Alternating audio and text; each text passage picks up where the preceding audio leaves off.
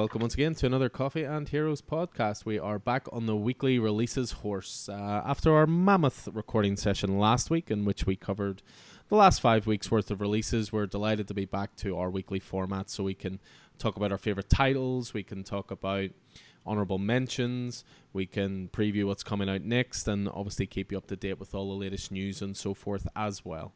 So, as ever, your host Alan, owner and operator of Coffee and Heroes. I'm delighted to once again be joined by Keith. How are you this evening, sir? I am not too bad, Alan. Not too bad at all. Had a nice wee day off today, so a wee 3-day weekend. And I've got 3 days at work then this week, and then I'm off again Friday and Monday. Well seen, I had to use the holidays up before Christmas.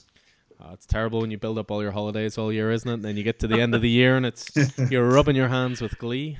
Well, I mean, obviously I would have much preferred to spend those holidays halfway through the year, a wee bit earlier in the year, to go somewhere nice. Mm-hmm. But given that we couldn't go anywhere nice, here we are. Well, that is true, but at least you got to read some nice comics, and we'll certainly get onto that in a bit. I'm delighted to say we are once again joined by Paddy. He didn't offend us too much in that 3-hour mammoth recording session, so we've invited him back. So how are you keeping, sir? Are you all good? Very well, yeah. Had a nice relaxing weekend, reading some comics, started a couple of new TV shows, so yeah. Yeah, that's cool to hear, well, we've been looking through the news for the past sort of week. We've managed to come up with some interesting stuff, sort of comic-related, TV-related, and pop culture-related in general, I suppose. But the first thing that definitely stood out to me, and this is as much as a fan as it is as a retailer as well. So DC held a virtual convention over the weekend, CCXP, which I believe is the equivalent of their Brazilian Comic-Con. They always do in December. And they started to announce plans for what's coming post-Future State. So as a retailer, my worry was always so many series were coming to an end in December. Future State was coming up. That seemed like an event geared around the idea that a lot of the work had already been done, was being set up when Dan DiDio was still there, so they thought they'd release it. But because of the way the previews books work and so forth, you only ever know what's happening 2 months in advance. So I've been keeping an eye out for announcements, and DC went big on their announcements this weekend for a lot of the series that are going to be kicking off in March. So this is going to be when Future State is over. And what they're doing, which is really, really good to see, is a lot of the creative teams that are working on the Future State equivalent titles are taking over the ongoing titles. So that's going to give it some great continuity. So to give you an idea, for example, so taking over Detective Comics as of issue 1034 is Mariko Tamaki on writing duties, and one of our favorite artists from Once and Future, Dan Mora. Those guys are doing Future State Dark Detective. So a lot of the seeds they're going to be sowing there can then be reintroduced to Detective once it gets going.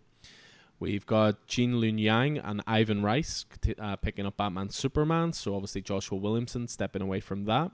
We've got Becky Cloonan, Michael W. Conrad, Travis Moore, and Tamara Bondvillain on Wonder Woman. I will never not say Bond villain when I pronounce their name, but there you go. I'm not going to joke. I'm not going to lie. For the first load of times I was listening to the podcast, I was convinced that's what you were saying. Yeah. Did she change her name to Bond Villain? Yeah, so it's Bond Villain, and it's almost impossible not to. But as well as those series, there's been some new series that have been announced for launching. So you've got Wonder Girl, which is a new miniseries starring a younger version of Future State Wonder Woman. That's going to be Joelle Jones, who of course launched Catwoman last year. The next Harley Quinn ongoing series is being taken over by Stephanie Phillips and Riley Rossmo and Ivan Placentia. A couple that really got me excited. You know, it's been way too long since we've had a Swamp Thing ongoing series, and they just announced a new one which Ram V is going to be writing, and Mike Perkins is on art. Now, Mike Perkins, he was the artist, I believe, for Lois Lane, which was a cracking title, so great to see a powerful team on that one. Ramby's also going to be relaunching Justice League Dark with art by Alejandro Germanico. Suicide Squad is coming back. Now, Suicide Squad's an interesting one. The Tom Taylor series was obviously really popular, went down really well, critically very well received. But I get the feeling with Tom Taylor, he's always happy to tell sort of shorter stories, couple of arcs, and move on. So you've got a new team on this one, which is Robbie Thompson on writing and Eduardo Panseca on art. And it's going to be called The Suicide Squad. Now, the cover even has Peacemaker on it, so I think they're going to try and line this up with the upcoming movie from James Gunn. You've also got Jeffrey Thorne and Tom Rainey, which is going to be a relaunched Green Lantern series. So not only will you have the Green Lantern miniseries from Grant Morrison coming out, you'll also have an ongoing. And then there's going to be a new Titans series, which is quite interesting to see. Teen Titans Academy, which is from Tim Sheridan and Rafa Sandoval. Now, there's a lot to digest there, to say the least. A lot of new titles being announced. They haven't quite touched what's happening with Superman afterwards. They haven't touched on Justice League. I believe Batman Tinian's already announced to come back along with Jorge Jimenez. But it's just great to see, again, from a retailer point of view as much as a fan point of view. It's great to see that there are plans afoot, you know, because it's been a slightly worrying time at DC recently, you know, lots of changes behind the scenes. You had a new editor come in as well, Mari Yavins. So it's good to see some positive news on the old comic front, I have to say. So you guys get a chance to take a look at this at all? I hadn't heard about it until I walked into the store earlier, Alan, and you mentioned it to me. So that one passed me by, but definitely some interesting stuff there. What's the score with Nightwing? So Nightwing hasn't been announced just yet, but again, I would imagine that there are still announcements to come. I do know, for example, that Tom Taylor, him again, he said that his thing will be announced in the next week or so. What it seems to be is a lot of the so you know the way that there's going to be the one shots for future states, and it's going to be anthology, so you'll have a main story for 2/3 of it and then a backup story. It seems to be that a lot of the backup stories are being used as testing grounds for almost like auditions, I suppose, for if they'll bring it on as a full series, because there's a lot of those ones that I mentioned there are backups, and that they're actually going to be promoted to ongoing. So it means it'll keep the titles interesting as well. But yeah, Bat Family wise, outside of Batman and Detective, I haven't really heard anything so far. So it'll be something to keep an eye on for the next couple of weeks. But I'm just glad to see that they're releasing titles again. I'm not gonna lie. I tell you, I worry all the time. So yeah, something to keep an eye on there, guys, with tons of DC stuff coming. Didn't James Tynion send a tweet out about working on announcing something new with DC? Said it's going to be his biggest DC announcement since he took over Batman. Yeah, he said something about his plans for Gotham. So whether that means that they're planning another event a la Joker War, or it's going to be a new title, for example, that kind of thing. I mean, Tynion's written Detective before. He's obviously on Batman now. You know, he's killing it there. So, but yeah, what was it he said here as I pull up Twitter? He says, excited to see more and more of the Gotham 2021 lineup reveal itself. We've got something really special planned for you, including the launch of my biggest new series at DC since I took on Batman in January. Stay tuned, more news to come this week and next. So there's still plenty of stuff to come out, which is great to see. Interesting. I mean, I know it's notable that in this week's Batman, Nightwing appears, and he's on his way back to Gotham, you know, to deal with what's happening with Ghostmaker and the fallout of Joker War, and appeared in, you know, and very much spoiler and what do you call her, Orphan? We're in evidence as well, you know. So I wonder, is Tynion sort of taking over marshalling the whole Bat family? It wouldn't surprise me. I mean, he's obviously a protege of Scott Snyder. Scott Snyder said he's stepping away from sort of the big two and superheroes for a while, and he wants to get back to his indie roots. So maybe they're shepherding Tynion forward. He's cut his chops on Batman already. He's shown he can marshal a wide line event like he did through Joker War. Sales have been very good. Critically, it's been well received. So yeah, I mean, maybe it's a case of, you know, getting him to be like the Godfather, so to speak, or maybe like shepherd in the whole Gotham line. Yeah. I mean, yeah, whenever he mentions that, he talks about the Gotham books, you know. So I don't know, is Tynion going to be to Gotham what Jonathan Hickman is to all things X? We can but hope. I'm going to predict the Punchline solo series. Possibly. I mean, the one shot sold very well, but I always worry there's oversaturation of a character. I enjoyed that one shot, but I'm not. If that was announced as a 12-issue mini, I'm not sure I would be, you know, jumping all over it, to be honest. But no, a lot of faith in Tynion. You know, he, outside of obviously all the Bat books and all the rest, you know, Something's Killing the Children, Wind. We talk about them all the time. The guy's just on a bit of a roll at the moment and an ideas machine. So Yeah, lots of positive news coming out of DC, which is great to see. Bits and pieces of sort of TV and movie news are probably worth chatting about. I did see this week that there were photos released of the Hawkeye TV show being filmed. I have to say I'm incredibly excited about this. There was the appearance in the photos of Pizza Dog.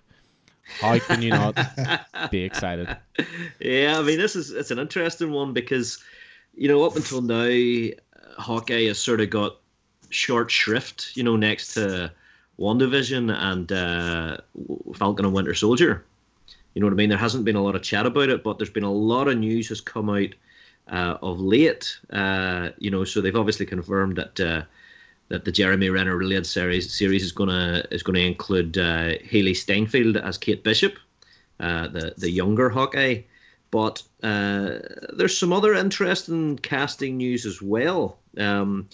Florence Pugh, who is playing Black Widow, the other Black Widow, Yelena Belova, in the Black Widow movie, is going to be included in the Hawkeye series. So obviously we haven't seen her in that role yet due to delays, but she's going to be appearing. So we've also got Tony Dalton, who is likely better known to us as Lalo Salamanca from Better Call Saul. So he's going to be playing Jack Decombs, who is the identity of the Swordsman. Now, the Swordsman, although he most recently appeared in Empire as like an alien threat, the Swordsman in his human form was actually the man who taught Hawkeye to be Hawkeye. He was his mentor in the circus, and also a wee bit of a criminal, and led Hawkeye down a dark path whenever he was a child. Now, whether or not he'll serve as that role to Jeremy Renner's Hawkeye, or whether or not he'll be Kate Bishop's mentor, it's hard to say. Who else? We've got Kate Bishop's mother, Eleanor, has been cast, and I see there's been a casting by Alqua Cox, who will be playing Maya Lopez, who was the character who was Echo, who was a deaf sort of Native American hero with the ability to perfectly replicate physical movements of another person. And her father has also been cast. So there's a whole lot of Hawkeye casting there, and some pretty exciting stuff, I think. Yeah, I think they're building out that world. We kind of touched on it last week, didn't we? That Marvel seems to be putting their focus into the majority of TV stuff now, rather than movies for the time being. Yeah, I mean, obviously movies are a slightly tricky topic at the minute, and I guess the news from HBO and Warner about their joint cinema releases, which come out fairly recently, is a big one there. Yeah, I mean, that's it. They've decided they're going to do same-day releases for their entire slate next year. I mean, it's going to kick off in the States in 2 weeks with Wonder Woman debuting on Christmas Day. I'm delighted to say that it looks like cinemas will be reopened in Belfast at the end of this week. And I'll be honest, Vicky and I went to the cinema a few times just after the first lockdown, and it was one of the safest environments I'd been in, well spaced. You pre-ordered everything in advance, and it was a real pleasure to go to the cinema. And I'm glad to see that we will be able to see Wonder Woman in the cinema. But obviously, going forward, I mean, HBO and Warner Brothers have said this is just for the next year. This is their plan.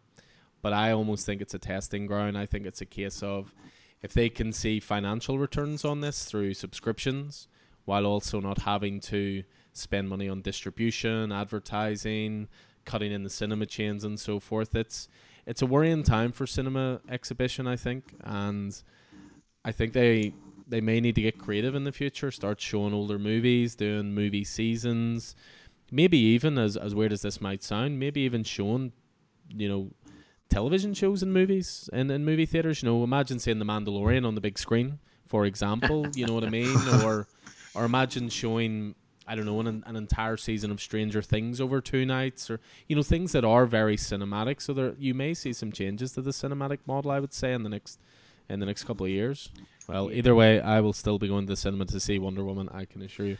Yeah, a few other bits and pieces just sort of caught our eye more for humorous reasons than anything else, and a story that could only come out in this wee country of ours. Tentatively titled, and I give Keith full credit for this one, Spider Flag. Go ahead. Tell us what this is about, Paddy. Go ahead. It transpired at the weekend that someone was playing Spider-Man Miles Morales on the PS4, PS5. Came across a flag that I believe was the flag that was once used when Ireland was part of the Great British Empire. So the green flag with a harp on it. And of course, as you said, Alan, only in Northern Ireland would this make headline news. You had politicians making statements on it. Well, let's be clear. You had one specific politician. Sir Jeffrey Donaldson. Who I think we could all guess who it was going to be. Yeah. And DUP MP. The future of Northern Ireland will not be decided by a PlayStation game. My God, they have a serious obsession with flags, don't they? It's incredible, like it's absolutely incredible. But oh man, I once sat across the aisle on a plane from that man, and it's the only time that I thought, if this plane went down, it wouldn't be too bad. How much self-control did you have to show that day? Incredible self-control. My favorite part of this story was the reporting of the story, because it was all about, it was in the Belfast Telegraph, and the journalist was saying, the makers of Spider-Man are being accused of ignorance, and then they decided to call the main character Miles Morales. And when you're talking about ignorance and you get the character name wrong, when the character's right there in the title, astounding to me. But only in our country could that be. You just know Americans, for example, are just all searching this part out in the game now, just so they can point and laugh at it, because that's what they're doing at our politicians. But that's what we do as well, so that's all good. Another thing that caught the eye was Invincible. So Invincible is, of course, the Robert Kirkman indie superhero series. Ran for 144 issues. It's being turned into an Amazon Prime animated TV show. I am delighted to say Keith has finally worn me down, and I'm actually reading through it at the moment. 20 issues deep. I've had that compendium since probably about a week into the first lockdown, so it gives you an idea of how long I've had it. But I've kicked it off, 20 issues in, really, really loving it so far. But it was recently announced a few new names were added to the voice cast. You must be excited about this even more, Keith, than you were already. Oh, yeah. I mean, the voice cast for Invincible is already incredible. There's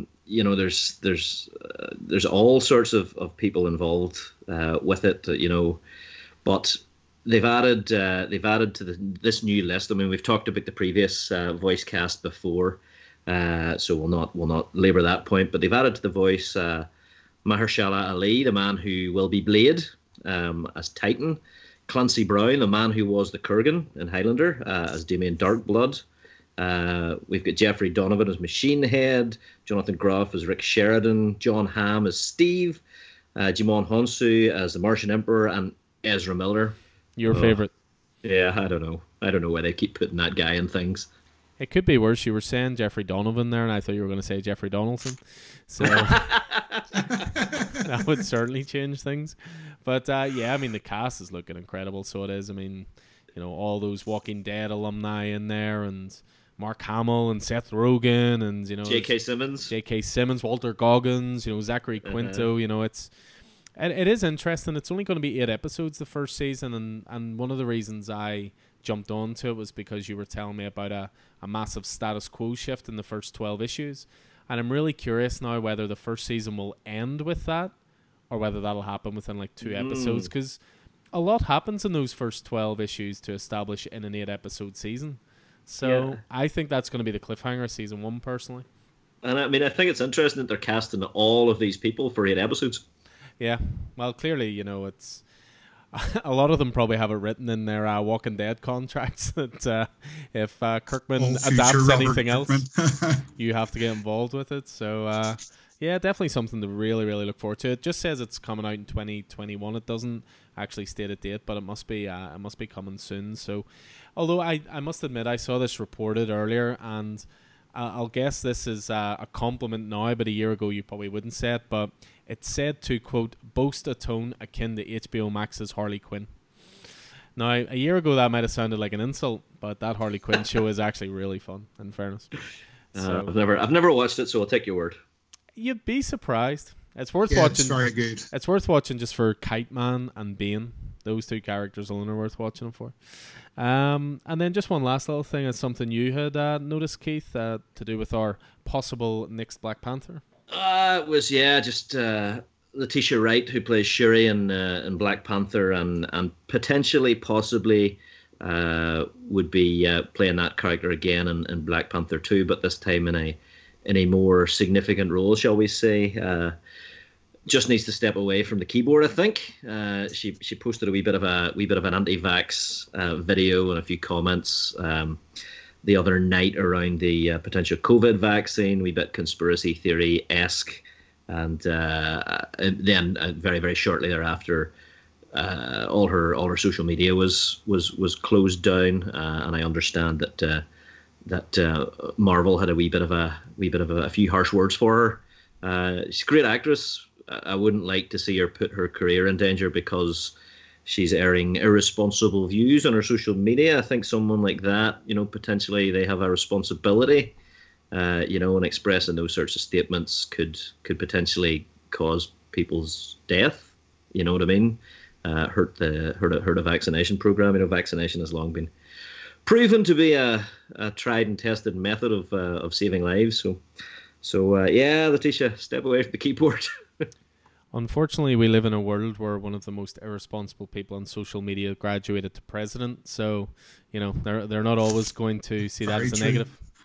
This is true. But anyway, this is not a political podcast. As much as Keith tries to make it one, it is actually a comic podcast. So we are going to move on to our comic reviews section. So, as ever, these are releases that I should say came out in the 2nd of December, but due to a very mixed week last week for us, they came out in the 3rd, but I'll get into that in a bit. But we always like to break down our pull list. So for me this week, I had 24 titles in total, 7 of which were DC, 6 were Marvel, 8 were indie, and then I had 2 graphic novels as well, 2 original graphic novels. And then I'm just going to throw in a little extra thing that I might do from here on in, just to hopefully result in people having to conduct an intervention for me. But I also had 9 variant covers as well on top of my pull list. So just in case, this is a cry for help, guys. Cry for help. Yeah. I mean, we all know we have a problem with comic books, but you've now reached another level of problem. No, it's very worrying. Very worrying. Yeah. How many of the variant covers were Batman Catwoman? Only one. I just took cover B, the Jim Lee. But I blame Keenan Black for this. Keenan Black, I think, I had about 4 variants from, so that's part of it.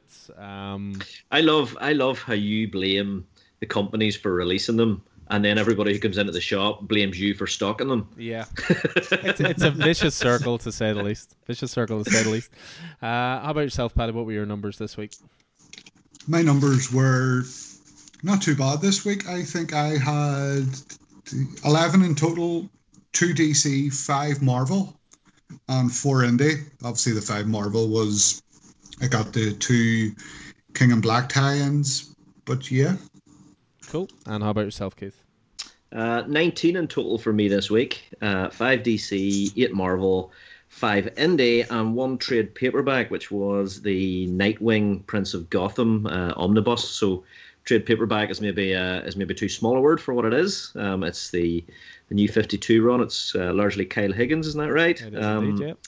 Haven't had a chance, obviously, to read it yet. I'll save it for a rainy day, and whenever I've got a wee bit of a chance. But I finished my pull list this week, which was great, having that extra day off.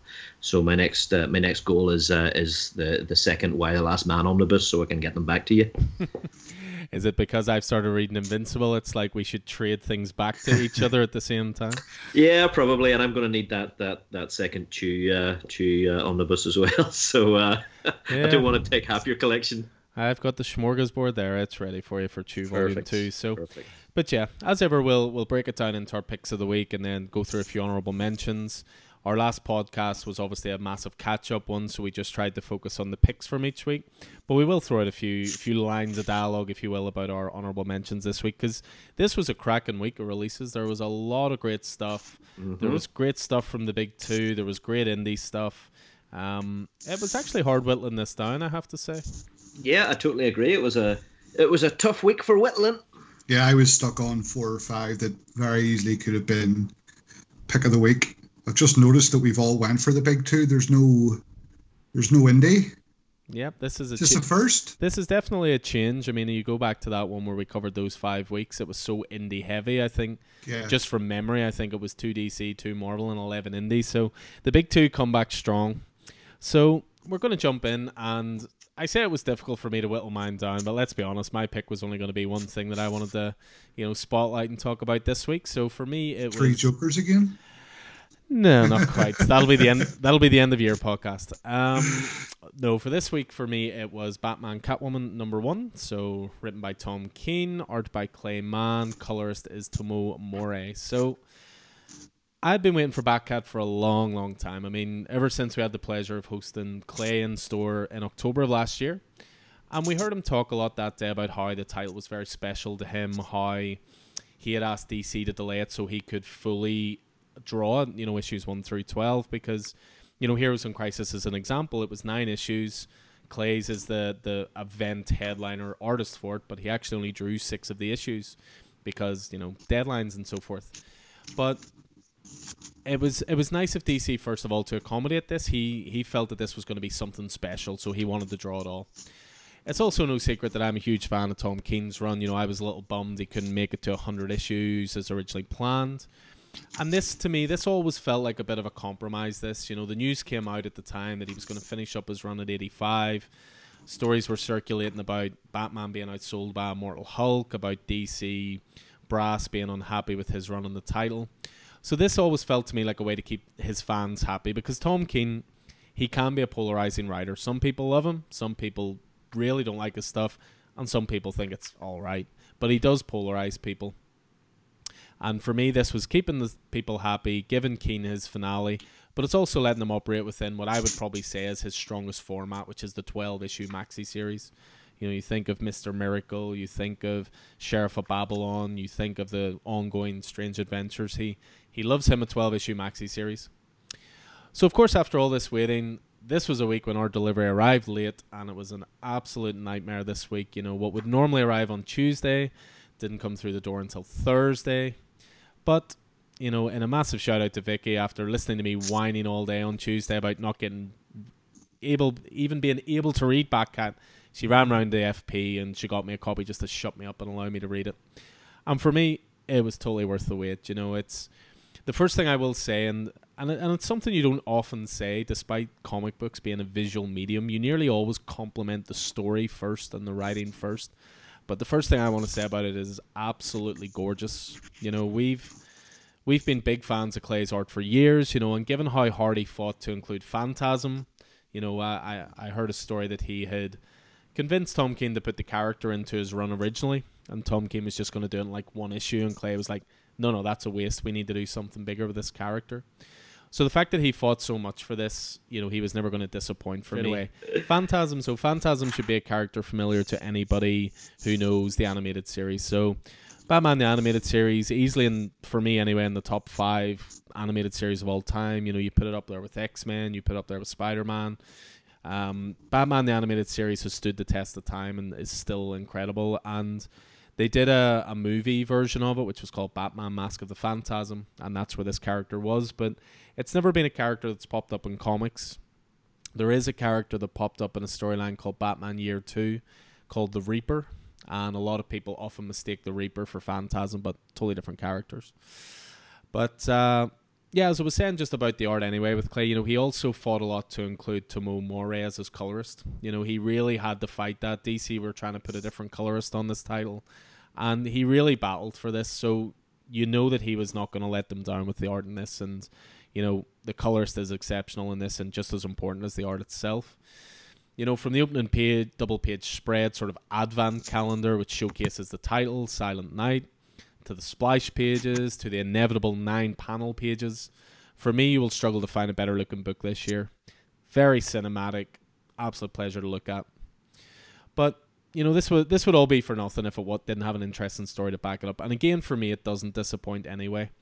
I do feel, admittedly, if you're not a Tom King fan, I don't think this will convince you otherwise.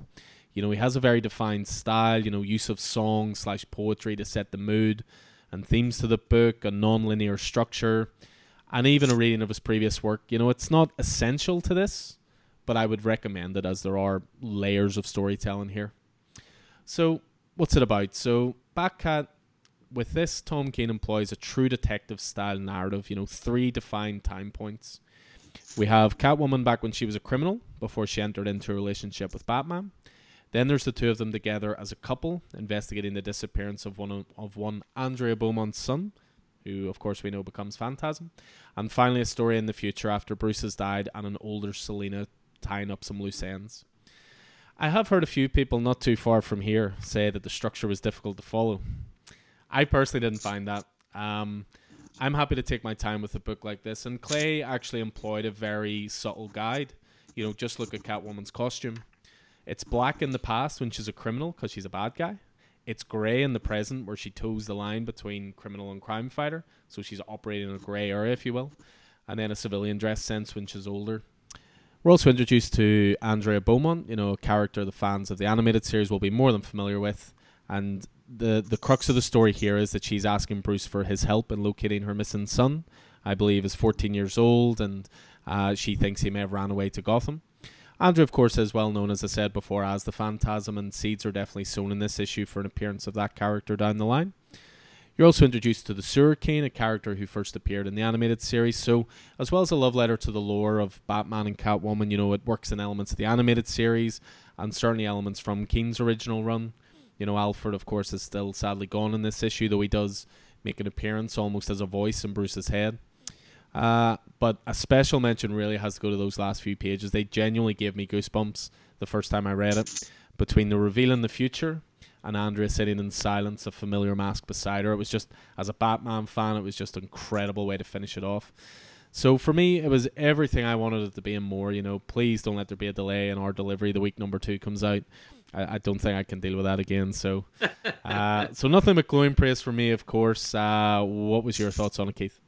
I loved it. I thought it was really fantastically put together from start to finish, literally from start. I love the logo. The Batman Catwoman logo. The letters in Batman are sort of wider than the letters, and the font is wider than the letters in Catwoman, and it's just I thought it was a really lovely put together. It is a black label book, but normal sized, which is great. I loved the Advent calendar double page spread at the very, very start. It looks like the front projection of maybe Wayne Manor or something, and it's got 12 windows, and the first one is lit up, chapter 1, Silent Night, and then on the second page we can see the window has been opened and reveals Phantasm's mask. But I can see why Clay Mann wanted to hold on to Tomomori as a colorist there. I mean, I really can, because the color actually plays a really important part in the continuity as well. So even on the first page, the continuity switches between the future with Selina as an older woman, presumably after Bruce's death, to the bottom panel, which is her as a younger woman in the midpoint of the timeline. And you've got these bright day colors, daytime colors. I guess she's driving down to Florida or whatever it is, but in the second time period, the middle time period, you see Andrea, sitting in Wayne Manor, and it's the reds from the fire, in the background, right? Okay, and that goes on, and you see them cast in red, except for Alfred, who isn't cast in red, because that's a memory of Bruce's. I would imagine, it's a memory of Bruce's as Alfred walks in and accidentally catches Selina and Bruce in the act. But that's continued 2 pages later, that muted red color, and it seems to be the color from, I guess, a dusky moon or a blood moon or something, and that denotes that we're still in that same time period. But the next page, halfway down the page, we're done with that muted red. So I'm gonna slightly, well, maybe I'm not disagreeing with you, Alan, but we see in the second time period, Bruce and Selina are obviously together. This is, I guess, following immediately from Tom King's Batman run, but then below we're seeing them in their earliest time period together again.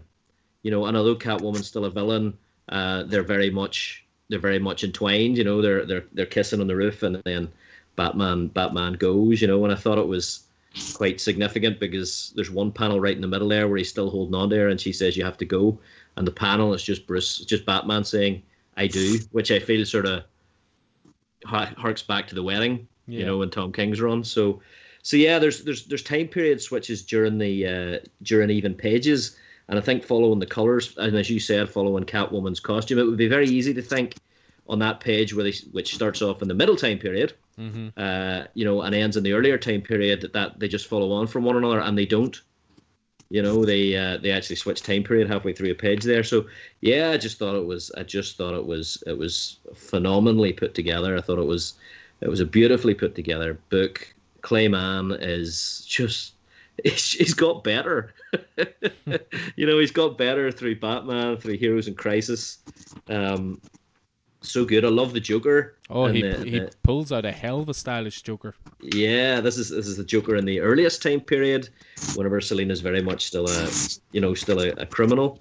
Yeah, so it just looks great. So Alan, I was just wondering, Andrea's husband, the father of her son, do we know who that is, or is that a mystery that is yet to be solved? Yeah, I'm convinced that'll be a mystery down the line. There's bound to be some sort of inclination, perhaps, that even Bruce is the boy's father, and creating tensions in that sort of bliss of Batman and Catwoman, so to speak. Because for anyone who's seen Mask of the Phantasm, Andrea was Bruce's first love. Andrea was the one that was, had Bruce being so close to giving up the cowl and giving up his mission just to choose personal happiness.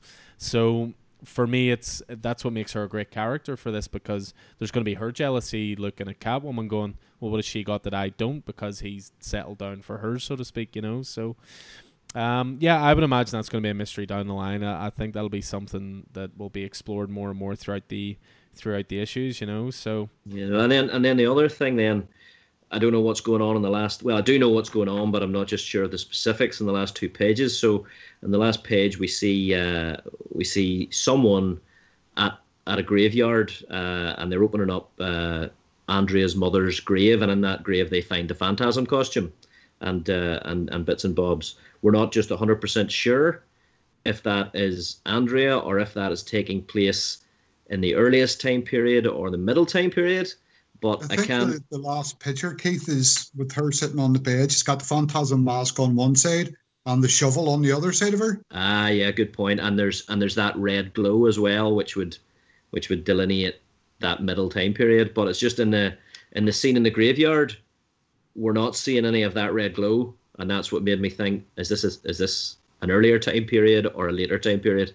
Well, that's it. It could even be a bit of misdirection with those things being there. But I would say that Andrea's sitting there with gloves on as well, and you see gloves peeling the grave back. Yeah, so, you do. I would say that is probably what that's going to be. But yeah. But and she's muddied as well. Her face is muddy from digging. Okay, yeah, understood. Yep, cool, brilliant.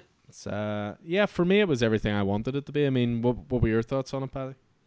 Yeah, I absolutely loved it. I was the person you mentioned that was slightly not thrown off, confused by the timeline. But Keith said follow the Catwoman suits, and yeah, I thought it was beautifully drawn. There's one scene in particular. I'm one of these people that's never really found Catwoman sexy. I don't know why, but there's one scene in there in particular when she sneaks in the Wayne Manor. I know the scene you're talking about. She looks very like Rihanna. I wouldn't know Rihanna if she jumped up and bit me. But and you work in the music industry, man. But it looks very much like Selina is getting ready to bite someone in that scene. So Yeah, I mean, But yeah, the reveal as well. Are we allowed to say who the reveal is, or we're going in that heavy spoiler territory? that's always the $1 million question in this podcast, isn't it? I mean, it'd be a shame not to sort of talk about it and touch on it quickly. So put it forward a couple of minutes if you don't want to know. But yeah, I mean, that was one of the things that gave me goosebumps. You know, that reveal. I love this idea of the Joker living as like an old man down in Florida.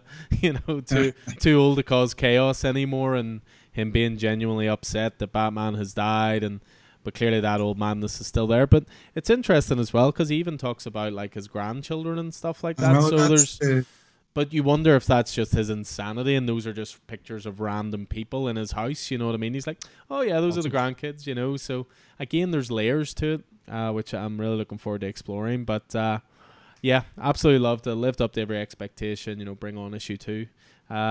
We do have to keep a lookout in future issues to see if Clay's a man of his word and he snuck the Coffee and Heroes logo in there somewhere. So I'll be keeping an eye out. But yeah, jump on this, guys, if you haven't already. 12-issue miniseries, and they only started releasing it once Clay was far enough ahead on the art. So hopefully this will be just like 3 Jokers released regular as clockwork. So that was my pick. I think it reflects that in the signature, Clay's signature on the start of the book. He wrote 19 underneath it. Yeah, well, that's it. I mean, that image was there even when he came over to the store. You know, we made flyers for the event, and that was one of the images we used. It just had a different colored background. I think it was more of a red background, but they changed it up. So yeah, my pick of the week, unsurprisingly, was Batman Catwoman #1. So that is as far as the DC picks go. We're on to a Marvel heavy podcast for the next 20 minutes, guys. So go ahead, Paddy, you go first. What was your pick of the week? King in Black #1 by Sir Donny Cates and art by Rand Stegman. Sir Donny Cates. I didn't realize you had that. I didn't realize you had that authority. What an issue!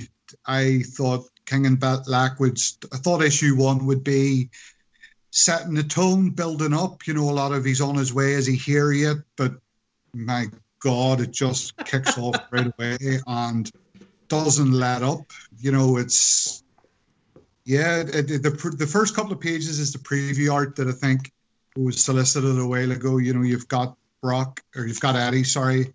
You know, everybody starting together. He goes in to kind of not say his goodbye to Dylan, but to say, listen, we need to get you out of the picture here. We want to keep you safe. And kind of from there, it explodes. You know, it literally explodes. Iron Man is set spaceships up with explosives and hope that can take out a bit of Null's army, but obviously doesn't work.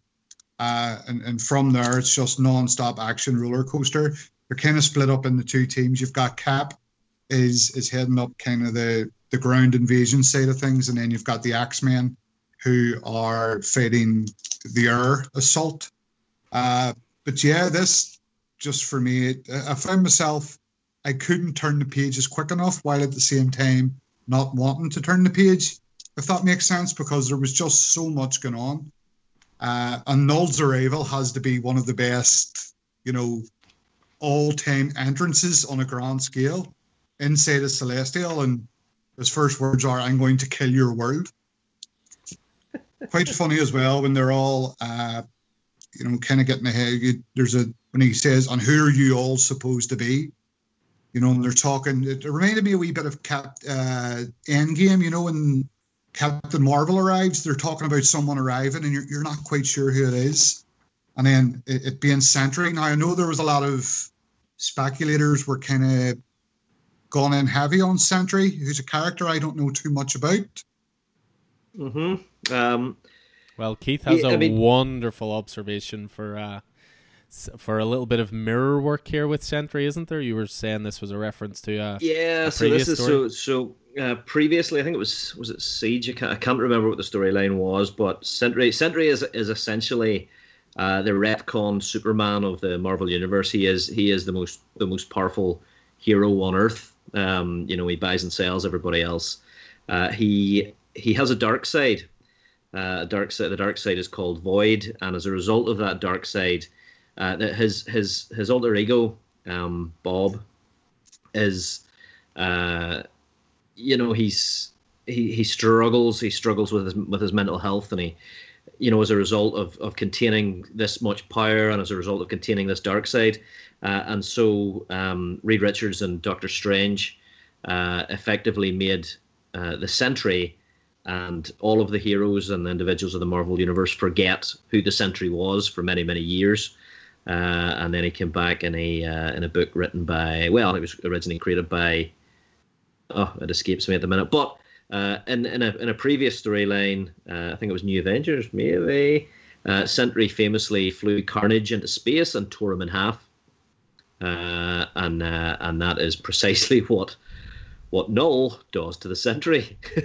So taking out the big guns not even halfway through the first issue, that's a statement. That's a statement from Donny Cates. But more importantly, you were telling me today about a possible missed opportunity here, though, with Sentry. Yeah. Well, as I say, just the Sentry's dark side is called Void, so I think they missed the trick. Whenever you have Sentry in a book that stars Null, how do you not call it Null and Void? I think that's what the speculators were going on when they were talking about, that Void would be the one to beat him, so it would be Null and Void. Right, okay. Someone else has the same idea. See, Donny Cates has made that idea, Null and Void. Yo. See what you did there. This was phenomenal. I thought this was the most fantastic counterpoint to Batcat releasing on the same day, where Batcat is very much a subtle personal story right now at the moment, with very, very few characters, a very fine focus, across 3 time periods. This is just completely the opposite. It's big, it's bombastic, it's heavy metal, to borrow the term that DC are currently using. It's dark, Cthulhu-esque, Lovecraft, many characters. It's just exactly the opposite. And I think that's great that the 2 of the books. I mean, this very much, Paddy. If you hadn't, put this as your pick of the week, I was certainly picking it as my pick of the week, and either or, So I think that the fact that these 2 are the top books coming out, the big 2 this week, is just very, very fitting. I like that my prediction from last week was absolutely nowhere near correct, in that he wouldn't be in this issue, that Venom wouldn't be in this issue. Literally the first page. Yeah, I thought it was... The continuity did slightly, not annoy me, but when he came back at the end of Venom and everything was dark. Yep. He said that or somewhere are the stars, and then the darkening of the earth doesn't really happen until, towards the end of the book, when he sends his symbiotes around to block out the sun. Yeah, that's a wee bit of a continuity gaffe there, especially in the first page where you see Eddie jump off the building and symbiote up. You can see stars in the background. Yeah. So yeah, I can see how that is maybe a wee bit, but it's the theme of the thing. It's all right. I love those first couple of pages. Ryan Stegman doing Todd McFarlane spiderwebs on Venom there on the double page spread, and Eddie I don't feel like Eddie has been back from the end of his own book very long, but he has been back long enough to pick up with the Avengers again, and for the Avengers, I guess in that time that Eddie has been away, the Avengers have been working on a plan. In that year they've been working on a plan, and I love how that plan pulls in. It pulls in, the ships that have been left orbiting around Earth from the Skrull Kree invasion. So it harks back to Marvel's last big event, Empire. So the having a leftover armada of derelict Kree and Skrull warships floating around the upper atmosphere might just give us the edge we need. So yeah, I really enjoyed that. It doesn't quite give them the edge they need, as you say, and it's just the Avengers are up in here. I love the double page spread of the symbiote dragons raining down in New York City as the Quinjets pull into the city, and that being the title. Yeah, that title page. The relationship between Eddie and Dylan, his son, is has really come along since Dylan was first introduced. There's some great relationship building there, and they hark back to so obviously Eddie locks Dylan away, but he locks him away in a Holocaust, a nuclear bomb shelter that Spider-Man showed him that was built. I felt like Captain America from the movies at this point. The whole. I understood that reference. Yeah. Because because I recently have been reading Straczynski's run on Spider-Man, which is Ezekiel, and he's basically hiding himself in this bomb shelter. So when I was reading this, and it was Peter was telling me about some guy called Ezekiel, I was like, I understood that reference. Class. Yeah. No, it was great. Did you notice the code that Eddie uses on the door is 616, which of course is the number of the mainline Marvel universe. So. But yeah, I love that scene as well. When the symbiotes are liquefying and covering the city, and symbiote gook, and you've got the living laser, and you've got Iron Fist in the background, and Jessica Jones and Luke Cage in there, and Doctor Strange and Cap. It's fantastic. And then we pull the X-Men into the mix. Now the X-Men haven't really been terribly connected to the main Marvel universe in Hickman's run. They obviously have touched in and out, but you've got a really sort of kind of smug Charles Xavier. This is Charles Xavier. If you require backup, please stand by. My X-Men have arrived. You're still don't know what to make of this Charles Xavier at all. And his smugness is very present there. So the X-Men come in. You've got Nightcrawler and Magneto and Cyclops and Jean Grey and Storm, Cable and Wolverine, and Charles Xavier's going, I understand Thor's absence is a significant hurdle. Surely a god of thunder would be helpful, but may I suggest a goddess of, and Storm cuts in and goes, Charles, please, I'm trying to concentrate. So good, and it's just, it harks back to, I want to say Maximum Carnage, but that's not it at all. Absolute Carnage, very much with some of the stuff that Eddie's trying to do to try and get into the Hive and take control of the Hive. That shock moment where those three Celestials come down, and we understand that Null's first enemies were the Celestials, and it didn't go well for them. Just amazing stuff. Really, really enjoyed it, and interesting getting the Sentry taken off the table so quick. Quite a strong finish as well, wasn't it? With the I should have specified which Brock. Yeah, very much so. Null now nearly controls New York. All of New York is covered in a symbiote. In symbiotes, and Null can just take control. So he makes this big giant hand, and goes after Eddie. And as you say, I mean that sort of is a wee bit reminiscent of Castle Bat and Death Metal, isn't it, Alan? Yeah, a little bit. Yeah. Yep. Kind of a cool concept, but as you say, Paddy, it's not Eddie he's after, it's Dylan, just what's where does this leave Eddie now for the rest of the series? Now that Null has literally just stripped the symbiote from his body. I believe we've Venom next week, don't we? Venom 31's out next week. Venom is coming this week, yeah. So it's you've got two tie-ins this week. So you have Venom, and then you've Keenan Black Namor as well as a tie-in series this week. So maybe it'll even explain the whole, what happened to the stars, because obviously it was Venom 30 that ended that way, which was such a cool image. So it'll maybe be interesting to see that. But yeah, as a book, I mean, I already had high hopes going in because Absolute Carnage I thought was awesome. I really dug it.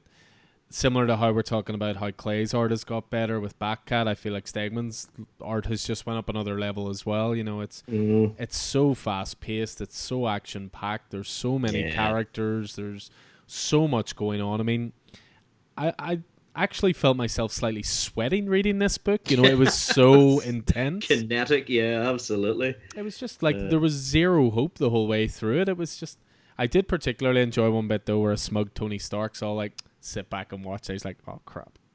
Yeah, well, I figured you would enjoy that one. Any excuse for an Iron Man job, But Yeah, just it did everything I wanted it to do. I mean, I've had people in the store asking, do I need to read Kate's run?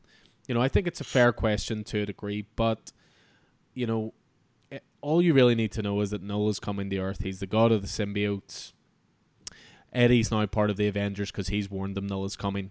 This starts. It's... And I'll go one better. There's 2 pages at the back that I absolutely missed. Is that like the timeline and all the characters? There's a letters page, and I just, for whatever reason, I took that as the end and closed the book.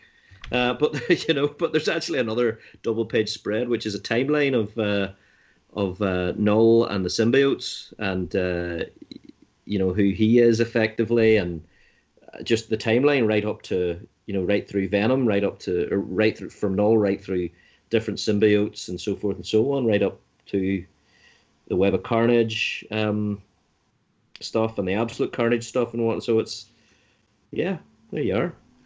I mean, I would read his Venom run before this because it's been great, but I don't think it's 100% no, I don't think you need essential. I think, I was explaining it to someone actually in the store today. Events are always aimed at casual readers or new readers. They don't want you to come into an event and be confused about what's going on. They want to bring you into an event, get you excited about certain characters, because then you may stay on those characters once the event ends. So I thought this was really, really user-friendly, great for new readers, but also rewarding for long-term readers of it. So yeah, very, very impressive. Bring on part 2. Same thing as Batcat, I suppose. Definitely. So cool, great choice, Paddy. I think that's high on all of our lists this week, and I think that Keith's choice is also high on our list this week. And this may be the first time, though you could correct me if I'm wrong, that the same creator has been in the top 3 with 2 different titles that are unrelated. It's very possible. I'm not just 100% sure. I'd have to look back in the annals of history, podcast history, and check. But I think, Paddy, this was a go-around for us. If I had chosen King of Black, you'd have probably chosen this. This is Thor 10 by Donny Cates on writing, Nick Klein on art, and Matt Wilson on colours. So, Nick Klein has a decent history working on Thor with Donny Cates, obviously. Deadpool, Thor by Jason Aaron as well. Captain America, Winter Soldier, and a whole lot of other stuff. So he's by no means he knows what he's at. But Nick Klein has called this story possibly Donny Cates' darkest story to date, and I would be inclined to agree. So this is the second part of a 6-part story called Prey. And we actually honorably mentioned Thor number 9, or in fact we failed to, because last month we did the big covering of 5 weeks, and we didn't get a chance to honorably mention this. But so the last Thor 9 was the first part of Prey, but it revisits Donald Blake. Donald Blake being the human alter ego of Thor. And who is Donald Blake? So Donald Blake has had a wee bit of a storied sort of a history. So back at the very, very beginning of Thor, Don Blake was, I guess he was a medic. He was a doctor who hunted. I guess he was drawn to a cave in Scandinavia where he found a stick, and whenever he banged that stick on the ground, he became Thor. He took on the identity of Thor, the god of thunder. So it's kind of been, over the years, I guess Don Blake, Thor. The story was that Odin had placed Thor in the body of a lame, crippled doctor who did good for humanity in order to teach Thor humility. But I guess over the years, Thor took more and more precedence, and there was times that Don Blake wasn't around at all. And then it sort of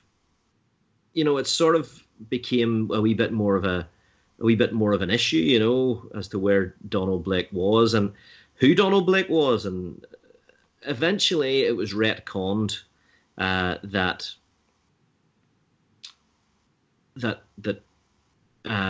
Don Blake wasn't a person who already existed. Thor was a person who already existed, and they retconned it that Odin had in fact created Don Blake fully formed in order to host the power of Thor on Earth and teach him that humility. So yeah, then it was interesting. Then eventually, Thor shed the identity of Don Blake. He stopped being Don Blake, and eventually, at one point, Thor took on the identity of Sigurd Jarlson, who was it was effectively just Thor, but he changed clothes and put his hair in the ponytail and worked on a building site. So he wasn't physically changing his identity anymore, and the identity of Don Blake faded away year by year. And I guess by the time we got round to the Thor movie, the original Thor movie, it was just a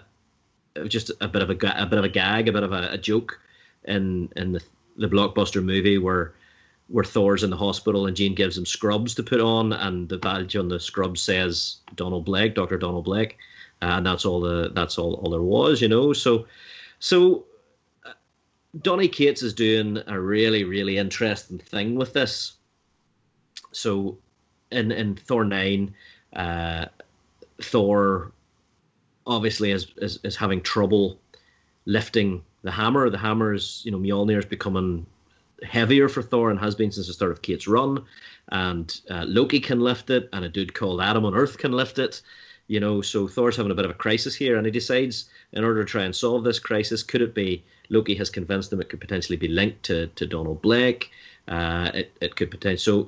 So Thor decides that he needs to exchange places with Don Blake, and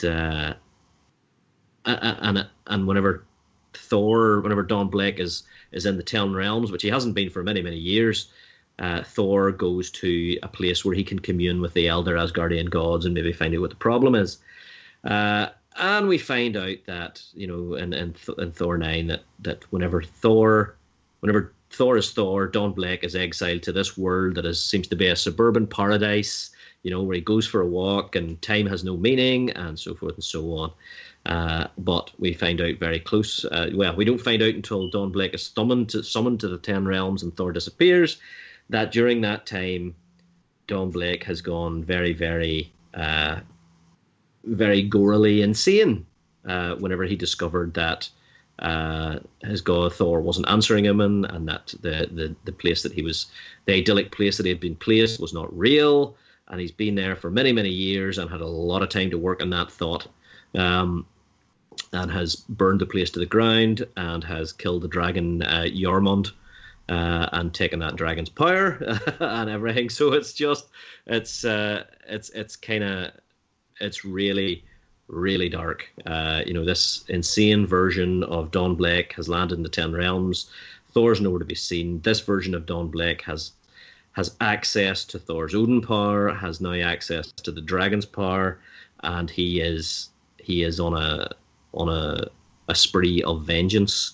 So the cover is interesting. The cover, which is a beautiful cover by Olivier Copier, who did a lot of the art in Jason Aaron's run, and the cover shows, a lot of pages, posters with various people who have held the Odin power. We can see the frog version of Thor. We can see Beta Ray Bill. We can see Thunderstrike, and they're all crossed out. So the gist of it is that I think that gives us the focus that Don Blake, this version of Don Blake, this insane surgeon with the power of a god, is going on a spree to kill all of the individuals who have ever held the power of Thor and possibly steal their power. And in the foreground, we can see Thor screaming in a poster. And that's why Don Blake, I think, has got his hands on the fabled Book of Kings, his blood-soaked hands, because that Book of Kings shows all of the people who have the power of Thor. We see Red Norvel, we see Thunderstrike, and he picks up He picks up Jarnborn, which is the axe that that Thor wielded whenever he couldn't wield Mjolnir previously, and also the axe that Thor chops Thanos' head off and puts through his chest in the Avengers movies. Jesus, Don Blake takes down the Warriors 3 and Beta Ray Bill and the hosts of Asgard, and it's through conversation. I guess this is the wonder of Donny Cates' writing. As this is going on, as this battle is going on, where you're trying to go, well, how is this surgeon, how is this doctor taking apart the hosts of Asgard? And we learn that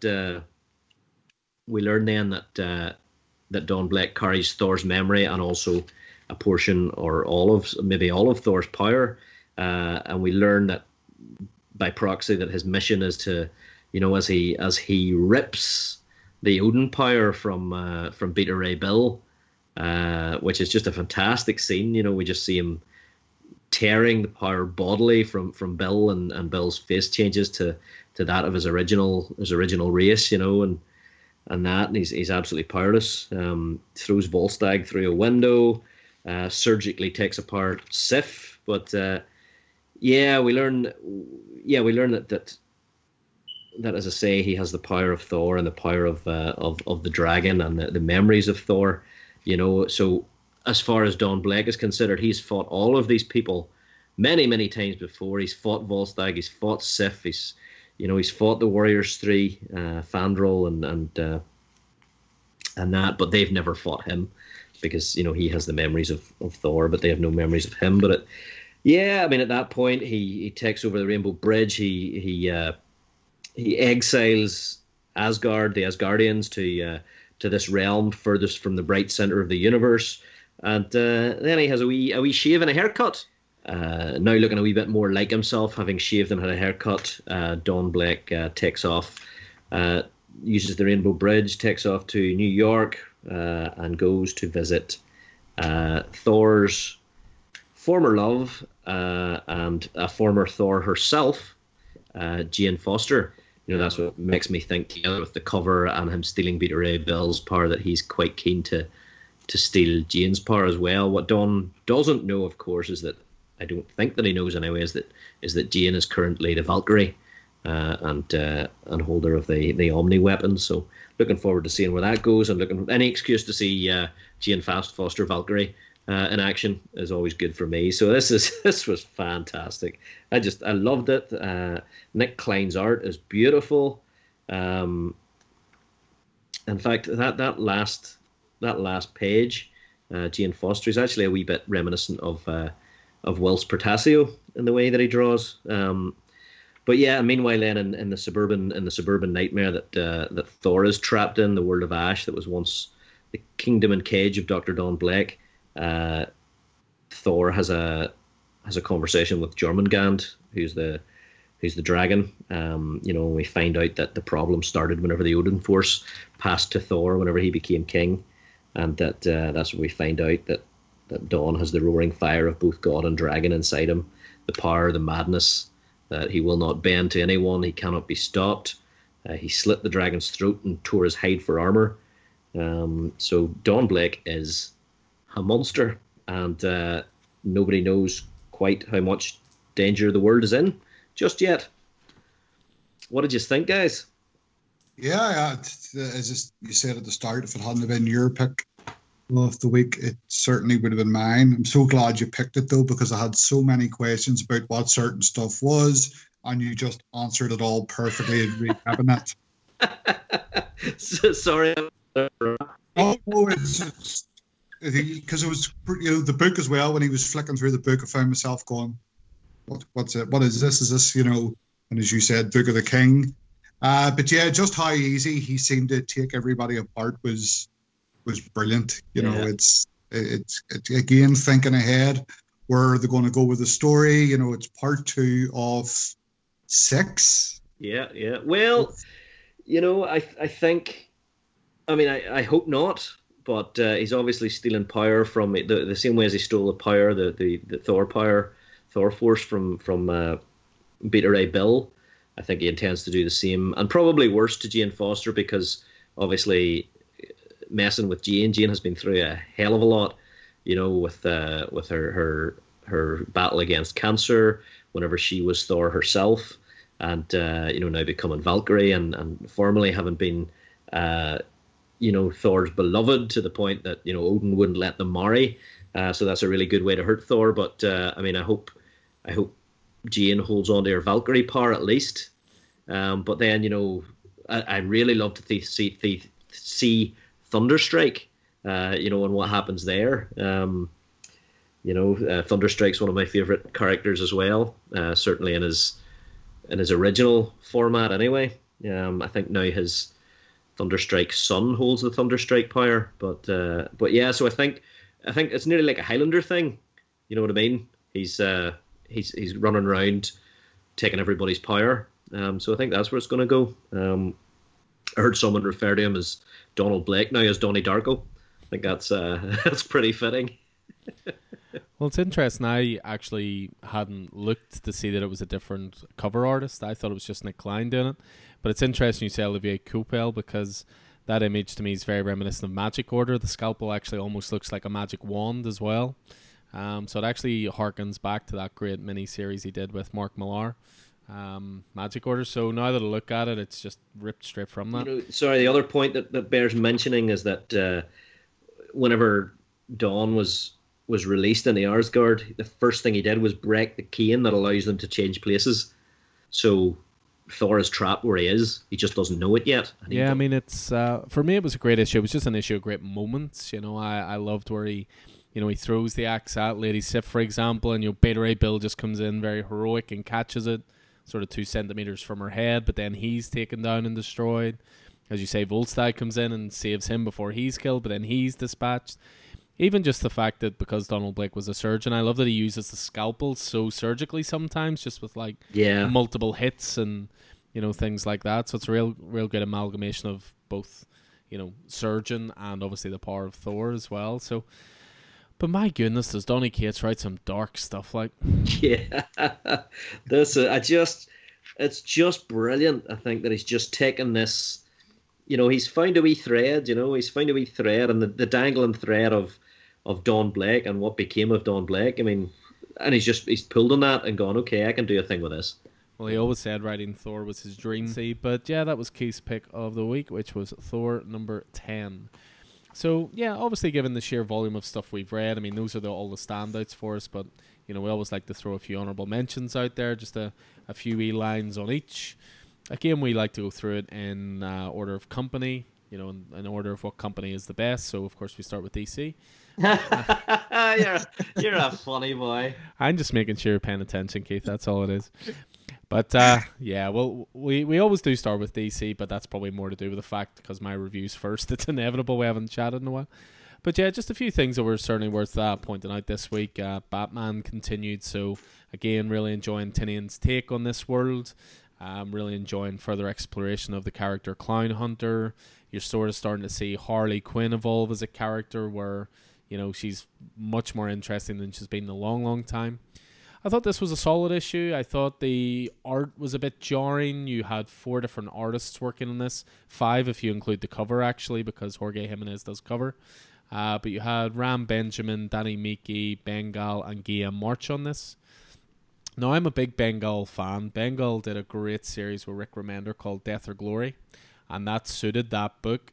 I'm not sure he's an artist that suits Batman. It looks a little bit basic, sort of next to the likes of Guillaume March and so forth. And it's also a little bit of a showcase for what can happen sometimes when you have multiple artists on a fortnightly book. It sort of loses its flow a little bit for me. But story-wise, I thought it was continuing to do some good things. I love the fact that, Ghostmaker is obviously looking at Bruce, saying that he's soft now and that he can't do what needs to be done. He's letting Clown Hunter run free despite the fact he's a multiple murderer. He's letting Harley run free despite all her past transgressions. But it's obviously to do with the fact that Bruce thinks people can change. So, yeah, solid issue, I thought. I mean, I'm pretty sure we're all on this, aren't we? Yeah, again, very, very strong issue. Tinian drawn again since, I said it last week, since Joker War, just seems to get better and better. A little hint as well, Poison Ivy could be on her way back. I know there was a can't remember the issue. It said Queen Avi's going to be a storyline. Yeah, I think I was in Batman 100. I think. Yeah, the Arkham spelt out in the leaves, letting them know where they're being held. Harley and Clown Hunter, who again is such a strong character, but I can't see where they go with him. I think with Joker not around, is there a need for Clown Hunter? Could he go off and hunt of Joker? Would that be a good mini series? Do you think? Yeah, I don't know. I don't know what they're doing with him. I think he's an interesting enough character, but I don't know if you think he's got lastability. Well, the thing is, they have established that there's still factions of sort of Joker supporters running around Gotham, so there's a way you could segue him out, I suppose, but I don't see him becoming a long-term ally to Batman or anything like that.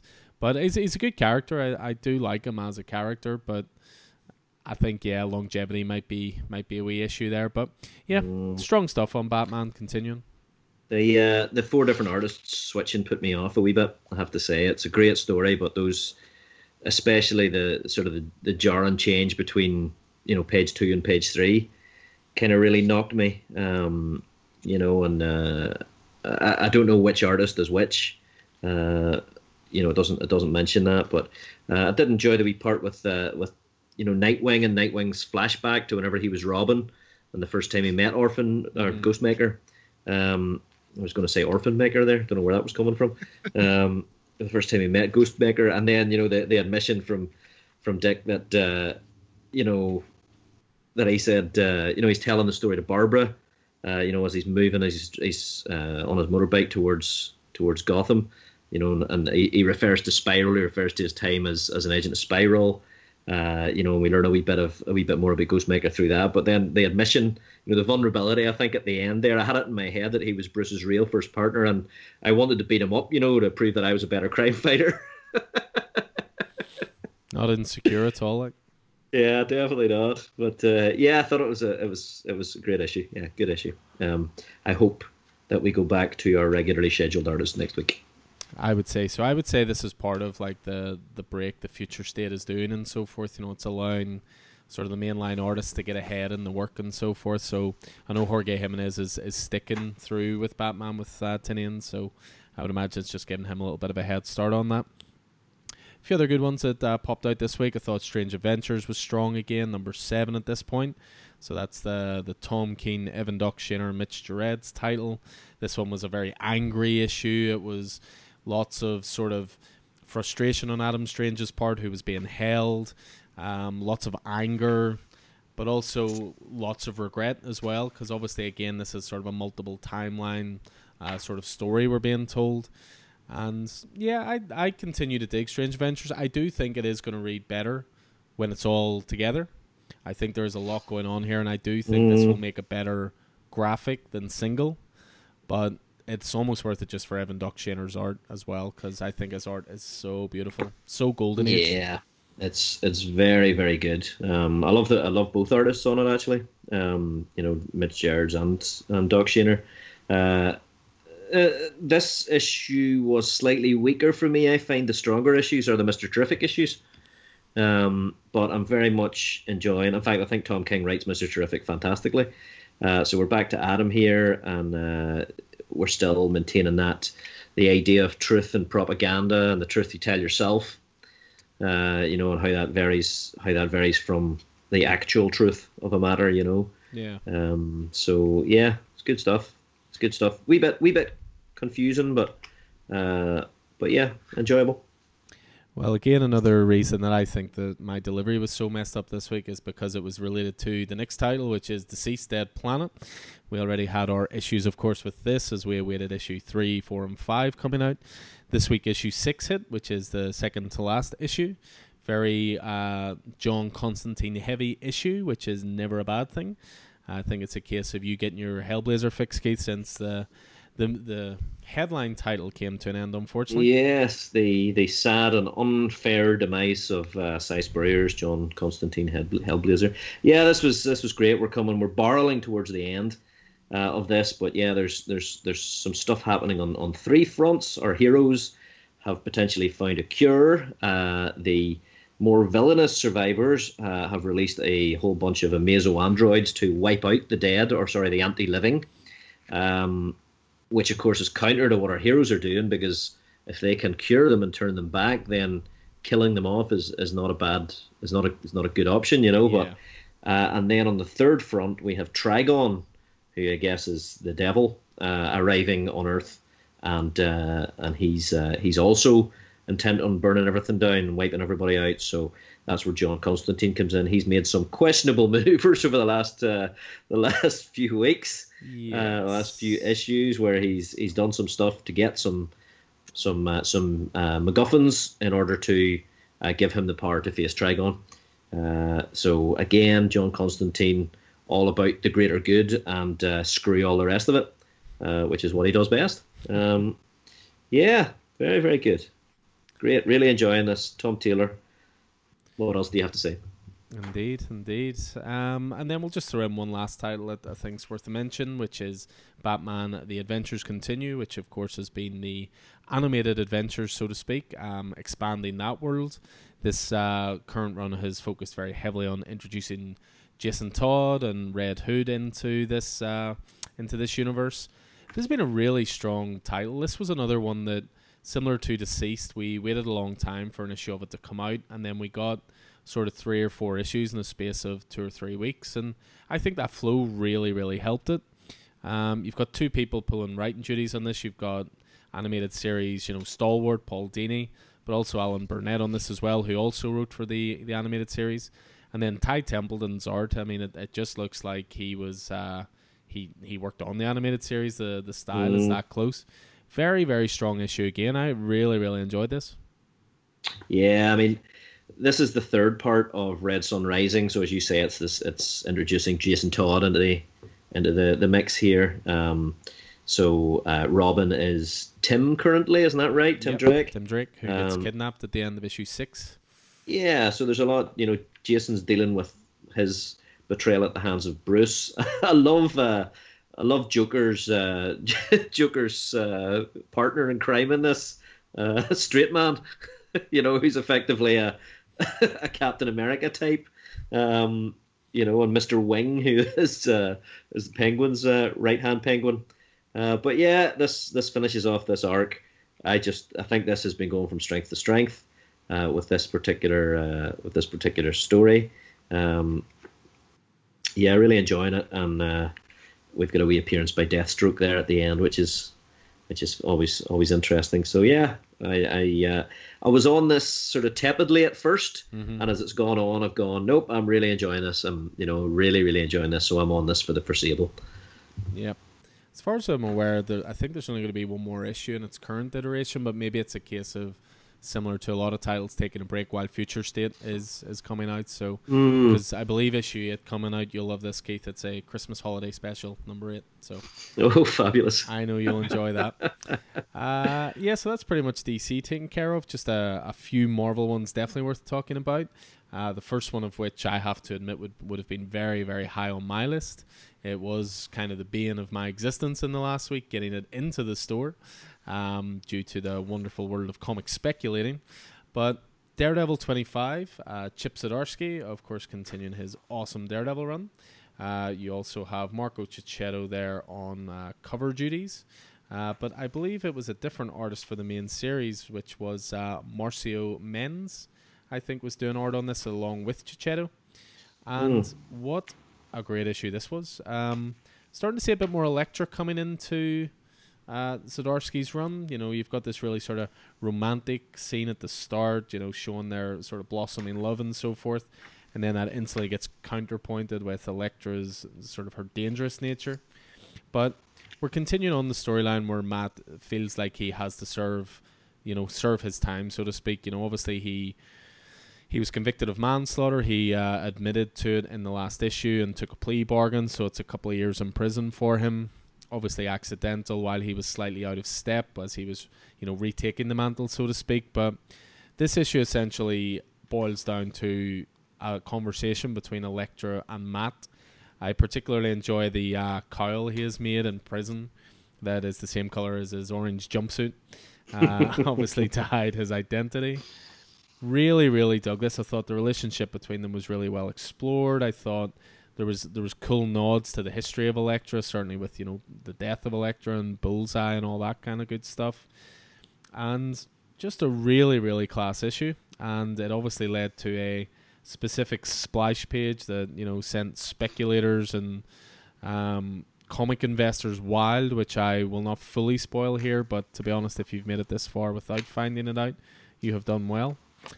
But yeah, I think this is a really, really interesting direction, and I kind of wonder if we'll be seeing less and less of Matt Murdock for the foreseeable. I wonder if this is going to, the same way that earlier in Chip's run we had less of an emphasis on Matt at one point and more of an emphasis on Wilson Fisk. I wonder if we'll get a little bit of that now, and we'll start to be following Elektra a little bit more as opposed to Matt. Yeah, I mean, if he ends up serving out his 2 years in prison, we'll certainly be seeing a wee bit less of him. I don't know. Based on the events of Keenan Black, it might be a good time to be locked in a prison. Yeah, it might be.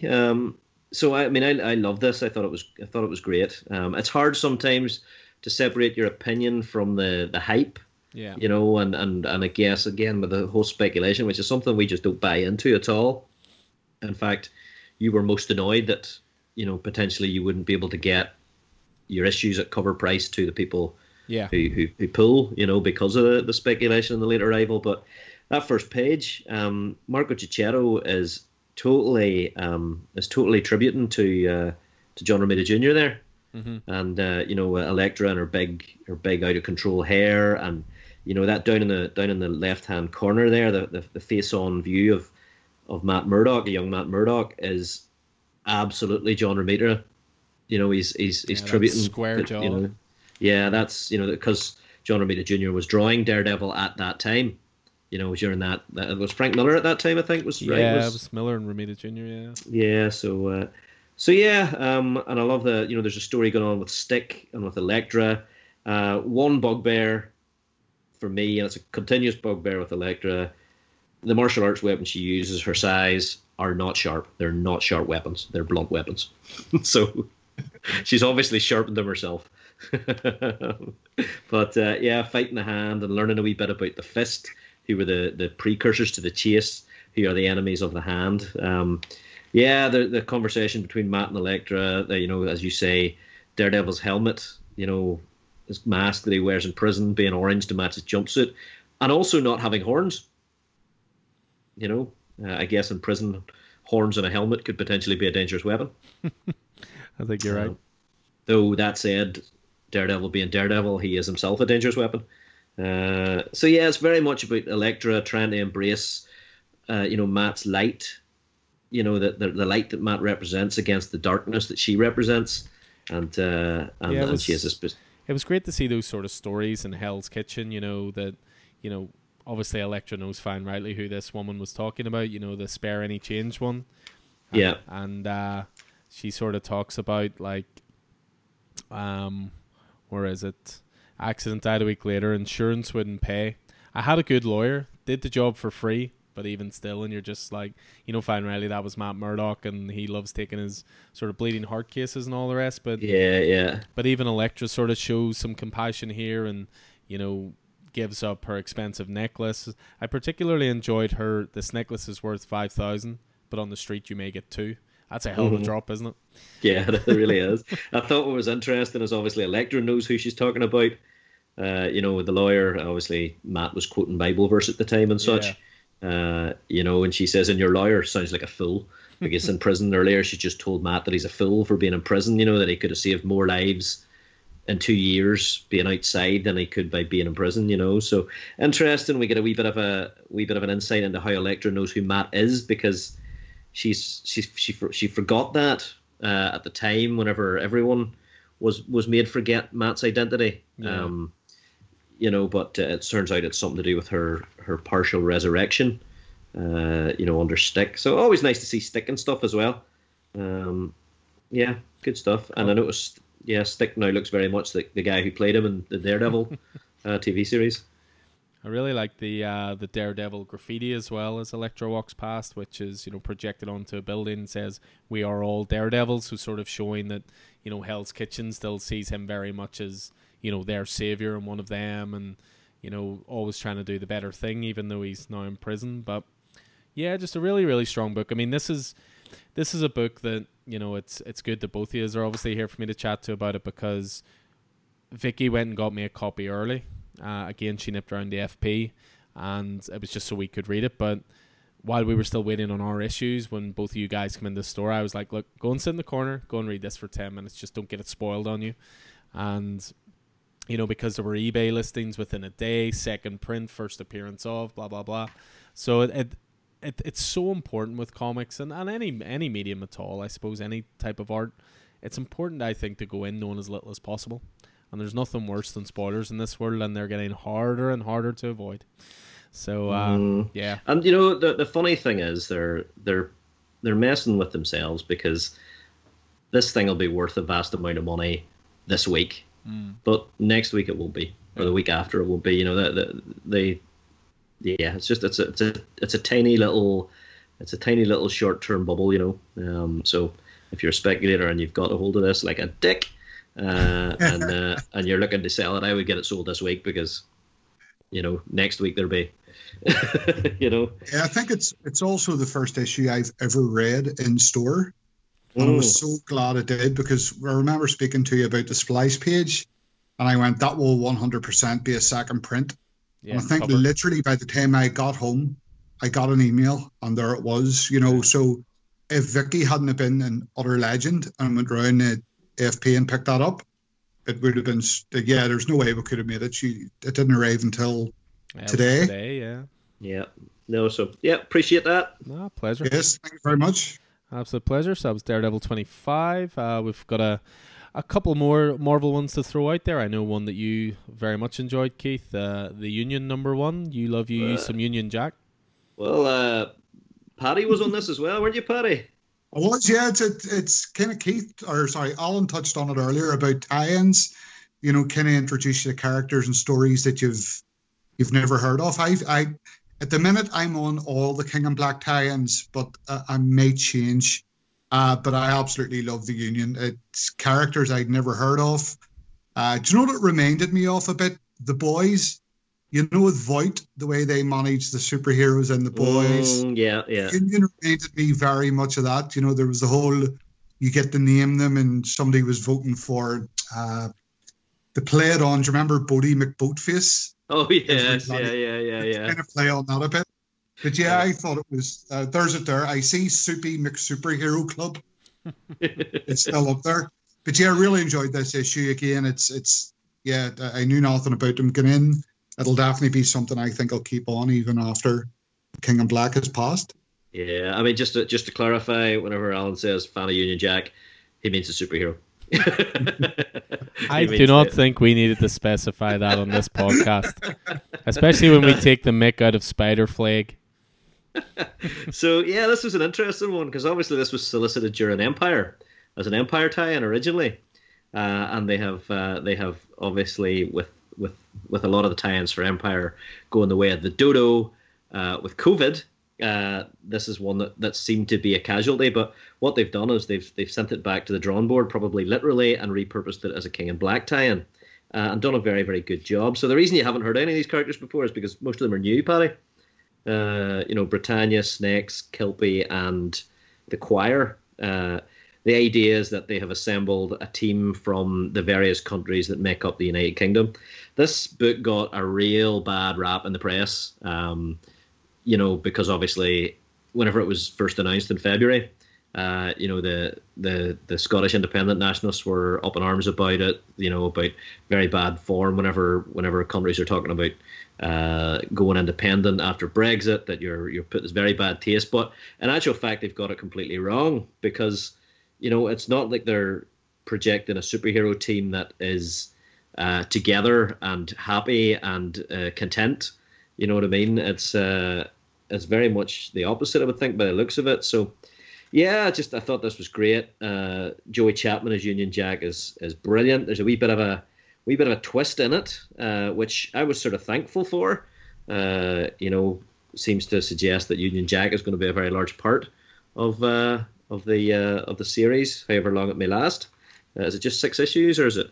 think it was solicited as 5, I think, but I don't know if that's 5 issues as a tie-in for Kane and Black, and then we'll see what happens, or if that's just a mini-series. But it's definitely had a very storied history, as you say. I mean, I get the feeling the first half was the exact same as it would have been with Empire. We were speculating about earlier, Keith, about maybe substitute the Venom Dragon for like a Skrull warship or something. And yeah, exactly. It's hard to, or a Super Skrull or something. I would be interested to know how much repurposing was done of the latter half of the book in order to make it a King in Black book. It would be about 5 or 6 pages really would have needed repurposed there. But yeah, I mean, British superhero comics set in Britain, British superhero teams have an interesting history, because obviously British comics have always steered away from superheroes, with 2000 AD and all of that. But, I think Marvel did it best with Captain Britain and MI13.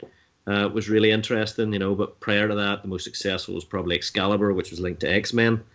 And there's a few failed attempts, Clandestine, and a few other bits and pieces. But, last week, Alan, maybe it was you, Keith. There's a Northern Irish superhero in this. Yeah, that's Snakes. Snakes is Northern Irish.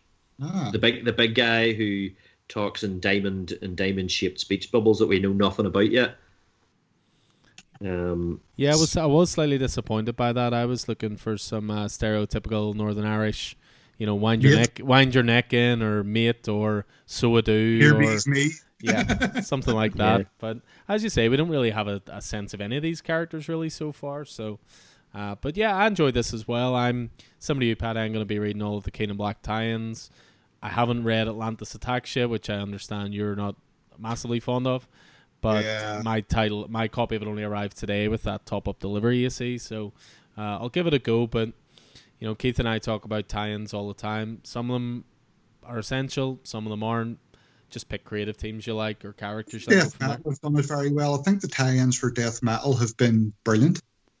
Yeah, I mean, you've got a split down the middle for these two right here, because I love them all and Keith's like, yeah, we'll see. If there's characters he likes, like Speed Metal was very important for Keith to read as a fan of Joshua Williams' Flash run. But, like I loved Infinite or Extreme, which was all Lobo, for example. But I don't know if Lobo's even a character you've interest in, Keith. But not terribly. I mean, he's fun, the few times I've seen him, but not one that would be terribly interested in. I guess for me, Paddy, it's the difference between telling the story within the main title. I think if you're anyway, not to get in a rant, but if you're telling a story, tell it in the main title and have the other titles add value rather than tell your story throughout all those titles. You know what I mean? I think with the King in Black being a kind of a global attack, it makes sense. How else would you fit the Union in if it had been just an attack on America? So but, that's kind of I've agreed so far to have all the tie-ins and all, because I know quite a few of them are 5 and 6 mini-series within the King in Black. So I'll judge accordingly, but I will 100% keep a Union on. Yeah, definitely. Good fun. Cool. Good fun. And then just one last Marvel title you wanted to throw a bit of love out for, Keith? Oh, Hellions. Hellions number 7. First X book that I've read post Ten of Swords. Really enjoyed it. Hellions is the problem team of the X-Men. The team that consists of problem characters, or characters that are a wee bit off the wall, or characters that are a wee bit too lethal. Led by Mr. Sinister. So this is sort of the fallout of what happened during Ten of Swords, and very, very enjoyable. We've got Havoc struggling as to why they've put him in this team. He's like, but why am I there? I mean, he is struggling. His mind has been manipulated over the years, and we're seeing the fallout of characters. The idea of Ten of Swords is that if characters died in Otherworld, they couldn't be resurrected by the resurrection protocols. They came back lesser, but there's some characters who died in Arakko, the sister island of Krakoa, which isn't Otherworld, and they, whenever they're resurrected, seem to come back a little more honed, a little more themselves. So that's kind of interesting with regard to what effect that'll have on Nanny and Wild Child. So it's really good stuff, and we see the return of Cameron Hodge here. So we're back to business as usual for the X books. Separate from the massive crossover, the massive and fantastic crossover that was Ten of Swords. I know Tommy's reading it at the minute and is thoroughly enjoying it, and I'd have to agree it was very, very well put together. A lot of moving parts. Yeah, I'm looking forward to my large omnibus of that once it hits, and I'll certainly read through. Has it been confirmed? Is it X of Swords or 10 of Swords? I think it's 10 of Swords. I think it's 10 of Swords. The letter X being the Roman numeral 10. After all the fun we had with House of X and Powers of 10. And it sort of makes sense because there are 10 swords on either side of the battle. There are 10 wielders of the swords who are X-Men, 10 wielders who are from Arakko. So yeah, and 10 tarot cards that tell of the matchups. So yeah, cool. So yeah, that was the Marvel honorable mentions. Just finish off then with the indie stuff. Just a quick summation, but one that really stood out for me this week, it was actually an original graphic novel released by Aftershock. Aftershock seemed to be playing around a little bit with the traditional comic format at the moment, releasing their usual single issues, releasing original graphic novels. There's a 64-page original story coming out soon called Piecemeal as well. But this one was called Kill a Man. This is co-written by Steve Orlando, who did a great job on Martian Manhunter last year, and Philip Kennedy Johnson, who's the writer on Last God. And then the artist on this was Alec Morgan. So really, really great original graphic novel. This was essentially to do with a guy called James who watched his dad die in a UFC ring. All he ever wanted to do was grow up, become a fighter, and go after the man that killed his father, so to speak. But the one who killed his dad was gay, and James himself, he actually grows up as gay as well, but he's afraid to come out because the world of sort of mixed martial arts and UFC is such a closed network. It's supposed to be seen as like a man's world, so to speak, and this kind of thing. So he actually gets outed by another fighter just as he's about to have a title shot. And then the guys behind the UFC, or in this case it's called EFC, essentially find ways to get him out of the main event. They look into previous fights. They try to highlight, quote, illegal moves to say he wouldn't be a world champion. But it's all about that. It's all about being like a gay man within this sort of manly world, if you will. I was really impressed by it. I thought it was a cracking read. Sat and read it in one sitting. It had overtones of things like Rocky, the underdog story. The fight scenes in it were great. The artist I'm not overly familiar with, Alec Morgan, worked on titles like Midnighter and Battlestar Galactica, but I thought the artness was really visceral and fast-paced and quite kinetic. And then it had quite a good conclusion that you might not see coming. So, original graphic novel, really, really dug this. So it did. There's a good Northern Irishism for you there. So it did. Another title. I know neither of you guys have read that, but really, really do recommend giving it a go. I'd be more than happy to take a land off it. That can be arranged. So that was that one. And then another one I thought that was just really, really cool was, I've talked before in this podcast many, many times and in store about my love for what AWA are doing, AWA Studios.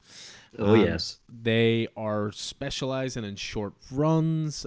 So a new one launched called Erratic, which is written by Carey Andrews, which is interesting because I believe Carey Andrews is usually more of an artist, isn't he? I think he's written a few things as well. But yeah, Iron Fist, the Immortal Weapon, or whatever it was called. Maybe it's just I'm thinking of variant covers, but he does the cover for this, for example. But I remember him being part of like the cover lineup for things like Detective 1027 and Batman 100 and stuff like that. But this was a great first issue. It's all about this 15-year-old kid who has been transplanted from where he was living, moved to a new town. And he's suddenly been granted these incredible powers. But the thing is, he can only use them for 10 minutes at a time. So he's trying to fit in at school, and he's getting bullied and this and that. There's that desire maybe to use his powers to protect himself, but he may need those powers later on in the day to perform something super heroic or save people. Really, really cool first issue. I really enjoyed this. I can't talk enough about how much I'm enjoying what AWA are doing. They're branching out to different genres now. This is maybe their first attempt at tackling the superhero genre in any way. But given that it's a company run by Axel Alonso, who spent years at Marvel, you've got writers working with them like J. Michael Straczynski, who of course knows superhero stuff. So yeah, really, really solid first issue. And I would imagine this will be one you'll wait for trade, Paddy, given your burgeoning AWA collection. I'm going to make an exception in this case because I remember, and this proves I do actually listen to the podcast. I think Vicky had this as a pick in a preview issue, one of the preview podcasts. And I just remember hearing that about he has 10 minutes of powers and that's all he has for the day.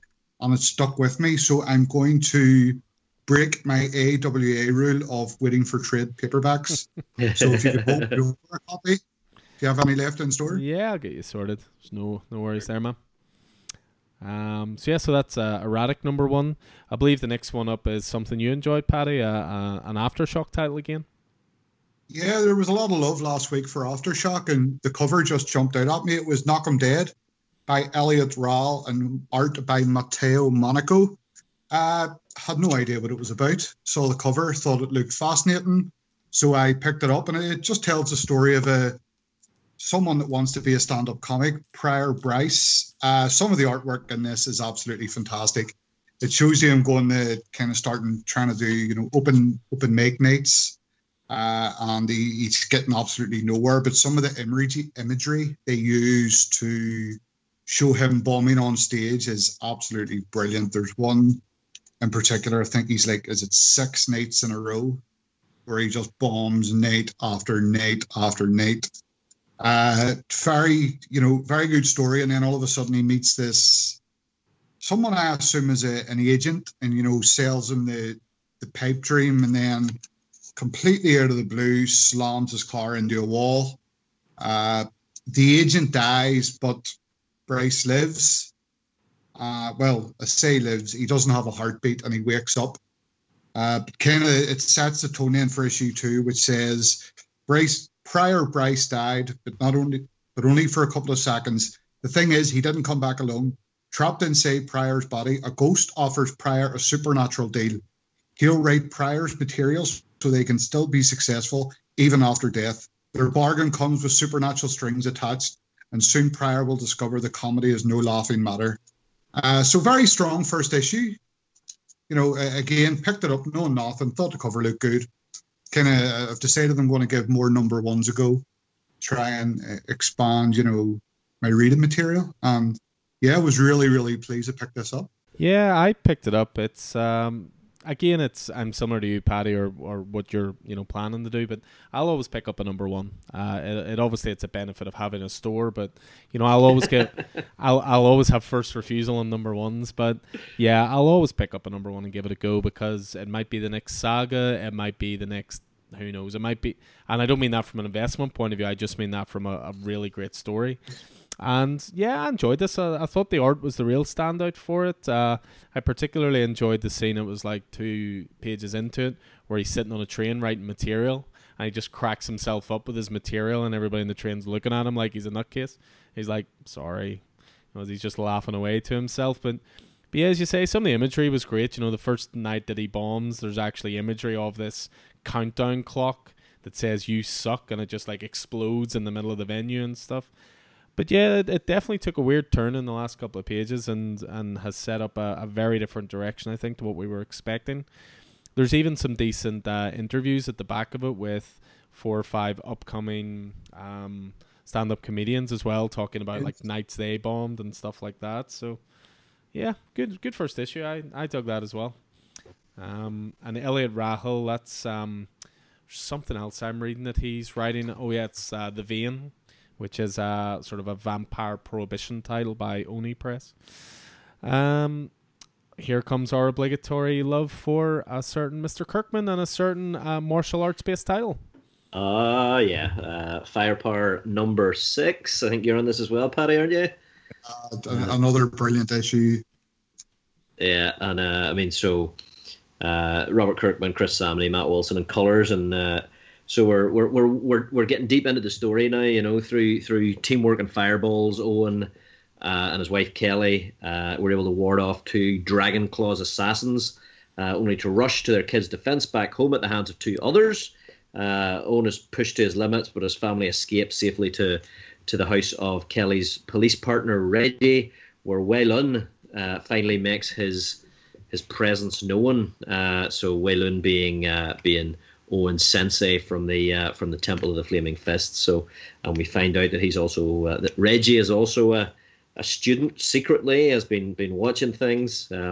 Some great fight sequences between Owen and Wei Lun. Just in the standard Kirkman Samney way, it's just going so well, and just a little more of the story is opened up as we learn why Wei Lun left the Temple of the Flaming Fist, why he now has a Scorched Earth clan tattoo on his arm, and exactly what's going on. So we've got just like Invincible, we have a wee bit of a Kirkman twist in issue 6, and we learn a little more of the story. And I just love this book. I love this book. Fairly big twist, I'd say. It kind of changes direction. Yeah. Completely. And I love them last 2 panels as well. I don't want to give it away without spoiling too much. They look up as if to say, not quite. Well, yeah, and I think that's, Kirkman has certainly, has he tweeted about that or talked about it, that he doesn't want to lead his readers into thinking he's it's a bit of a cheap joke, a bit of a cheap cliffhanger, and he's not willing to do that. You know what I mean? He's willing to work harder for his cliffhangers, which is nice. So yeah, great book. Love it. Yeah, and then we also had the conclusion to the first arc of That Texas Blood, which was pretty spectacular issue as well. Sorry, just to backtrack, Alan. This is issue 6 of Firepower, so this will be the end of the first arc of that as well. Is indeed. Sorry, you were saying That Texas Blood. No, you're grand. Yeah, so that was a dark issue. Well, yeah, we talk about Donny Cates being dark. This is probably the darkest book on the shelves. Well, certainly the darkest book that I'm reading. So it is the end of, I guess, the first arc, but it's the end of the second story, called A Brother's Conscience, which was due to be the actual story. Isn't that the case? Yep. So yeah, this finishes off the story of Randy Terrell, and it's just gone from bad to worse. Randy's from Texas and has returned to Texas, and has found that the life that he built for himself elsewhere was just a veneer, that he was always the person he was whenever he was where he was from, and it's dark stuff, as Joe Bob would say. Well, yeah, such a good book. Great book for anyone who's a fan of noir, who's a fan of sort of small town mentalities, it's just a really, really well told story. I mean, the trade of it's due out in January, and it's going to comprise the first 6 issues, but even little details, the guys who wrote, drew and created this, they provide playlists on Spotify for, to set the tone for while you're reading and so forth. Just there's a lot to this book, and I think it deserves as big an audience as possible. It does sell well in the store already, but I definitely think there's going to be some trade readers pick this up. I'm planning on getting it in trade. Issue 1 and issue 2, I believe I got, but I just know it's a story I would enjoy more due to the slow pace if I had 6 or 7 issues to read at once. Yeah, so, you're probably right. Right. Picking it up in trade. So they're taking a wee break, I think, after this issue and our next arc. Apparently we're travelling back, according to the letters page here, or the page at the back, we're travelling back to 1981, where Joe Bob, then a deputy, must team up with, well, where's the fun in spoiling it? Plus any excuse to throw that word in again. Yeah, absolutely. So good. I mean, I read this this afternoon, and it was on my pull list, and I'd read it this afternoon, and yeah, it's dark even reading it in the light of day. You know what I mean? I've said it before, the atmosphere absolutely drips off it. Sense of dread as well. Yeah, and just that impending, not doom in the world ending sense, but doom in the personal sense. It's it's a small story with big consequences to the people in the story. Mm-hmm. You know, just loved it. Yeah, thoroughly brilliant book all around, and definitely creators to keep an eye on for whatever they do next as well. So, yeah, that was that Texas Blood number 6, and then just one last one. I know you want to throw out a bit of love for, Keith. You were chatting to me about this in store today. Yeah, sure. So, I mean, Stranger Things and Dungeons and Dragons issue 1 from IDW, Jody Houser, Jim Zub, Diego Galindo was my pick of the week a few weeks back. It was in our big Uber recording there last week, and I voiced the fact that I was really interested in where it was going to go. Obviously, it's pulling together the properties of Stranger Things and Dungeons and Dragons, the latter being one of my favorite things. So the first issue took place before the first episode of Stranger Things. It was a prequel about how the kids, you know, how Mike and Lucas and Will and Dustin got into Dungeons and Dragons and met through it and became friends through it, and dealt with the troubles of their burgeoning school lives through it. This issue jumps in time to the end, after the end of the first season of Stranger Things, where Will is back. He's still in hospital after his experience. They've defeated the Demogorgon and all of that. And this story is beautiful because it's about, you know, how they want to get, you know, Mike wants to get back to the game, but how do you get back to the game whenever you've just experienced all this, whenever you've just defeated real monsters, and whenever Will has gone through what he's gone through and all of that. So it's set beautifully, and it's about how they use Dungeons and Dragons for their own therapy, to deal with what they've been through and to normalize, to get back to normal life. You know, and I just think it's fantastic. I've long been a proponent of the idea of Dungeons and Dragons as a kind of near therapy that can make people more. The people who gravitate towards role playing games are kind of like how I was whenever I was a kid. You know, no confidence. You know, despite the fact I was creative, not really socially. You know, really shy. You know, and that's not who I am now, and part of that is because of Dungeons and Dragons. You know what I mean? So I'm a real big proponent of the power of it to make people more confident, and it's just, although it's considered a nerdy thing, a closeted thing, it's a social thing. It's about people sitting around in a comfortable, to use the word, safe space with their friends and socially interacting. You know, so, and there's an advertisement for I don't know if it's a service or a charity called Game to Grow, about doing that, using gaming for therapeutic social groups. So yeah, I'm really chuffed with what they did with it. You know, and how they, you know, Mike as the dungeon master was trying to go, I have to get them back into the game, but then he realized that it's a game they construct together. You know, and he was so keen not to make Will. He was in this problem with the story where there was only one sword that could kill the Hydra, and Lucas's character had it, but he needed Will's character to have it because they needed to empower Will. He needed Will to not be the victim, to be the hero. You know what I mean? So he talks to Nancy about that, and in the end, it works itself out fantastically. You know, so again, at the end of this issue, I'm going, where are they going next? What's happening next? You know what I mean? I'm really excited about this series now. It's 4 issues, and I'm in now. I'm in. So yeah. Cool. So Stranger Things, Dungeons and Dragons number 2 is Keith's last honourable mention. I see in our notes here someone wants to try and, you know, cheat the formats. You know, who could that possibly be?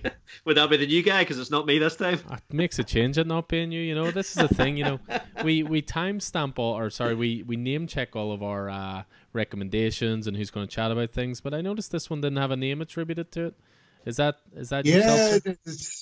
Yeah, I just want to give I've been reading Chew, the original Chew, the CHEW Chew. Mm-hmm. Absolutely loving it. What a story, what characters, what art. It's just absolutely fantastic. I think I'm halfway through it now. I've been reading it on the tablet, and just absolutely brilliant. I know just wanted to give it a shout out. And did I hear you're reading it, Keith? Did you mention? Well deserved shout out. It's a book that I was aware of, but Alan really introduced me to in that, as lockdown started, I borrowed some stuff off him. We very much were like, okay, I'll read your favourite stuff if you read my favourite stuff, and maybe we'll do some book clubs, So I borrowed Y the Last Man, which Alan has in omnibus editions, and Chew, which I read the first smorgasbord edition. So I'm looking forward to the second. I absolutely agree with you, Paddy. Why was I not on this the first time around? It's absolutely fantastic stuff. John Layman and Rob Guillory. Have you read Farmhand, Paddy? No. Oh, get the trade of Farmhand. Rob Guillory, who is the artist on Chew, is the writer and artist on writer and artist, isn't he? Writer and artist, creator on Farmhand. So I would highly recommend that. And that's what sort of very much cut from a similar cloth to Chew.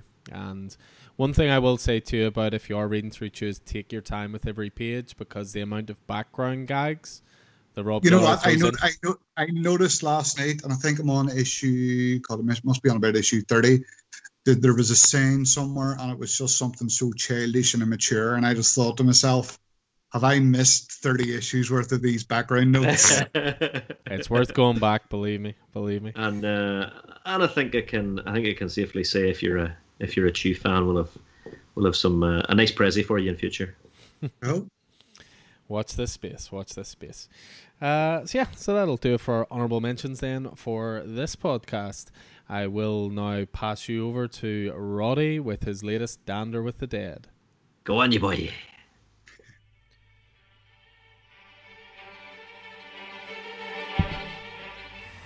Alright, so welcome to episode issue 3, who knows, of Dandering with the Dead with myself, Roddy. Hope everyone's okay out there. Let's dive straight into issue 3.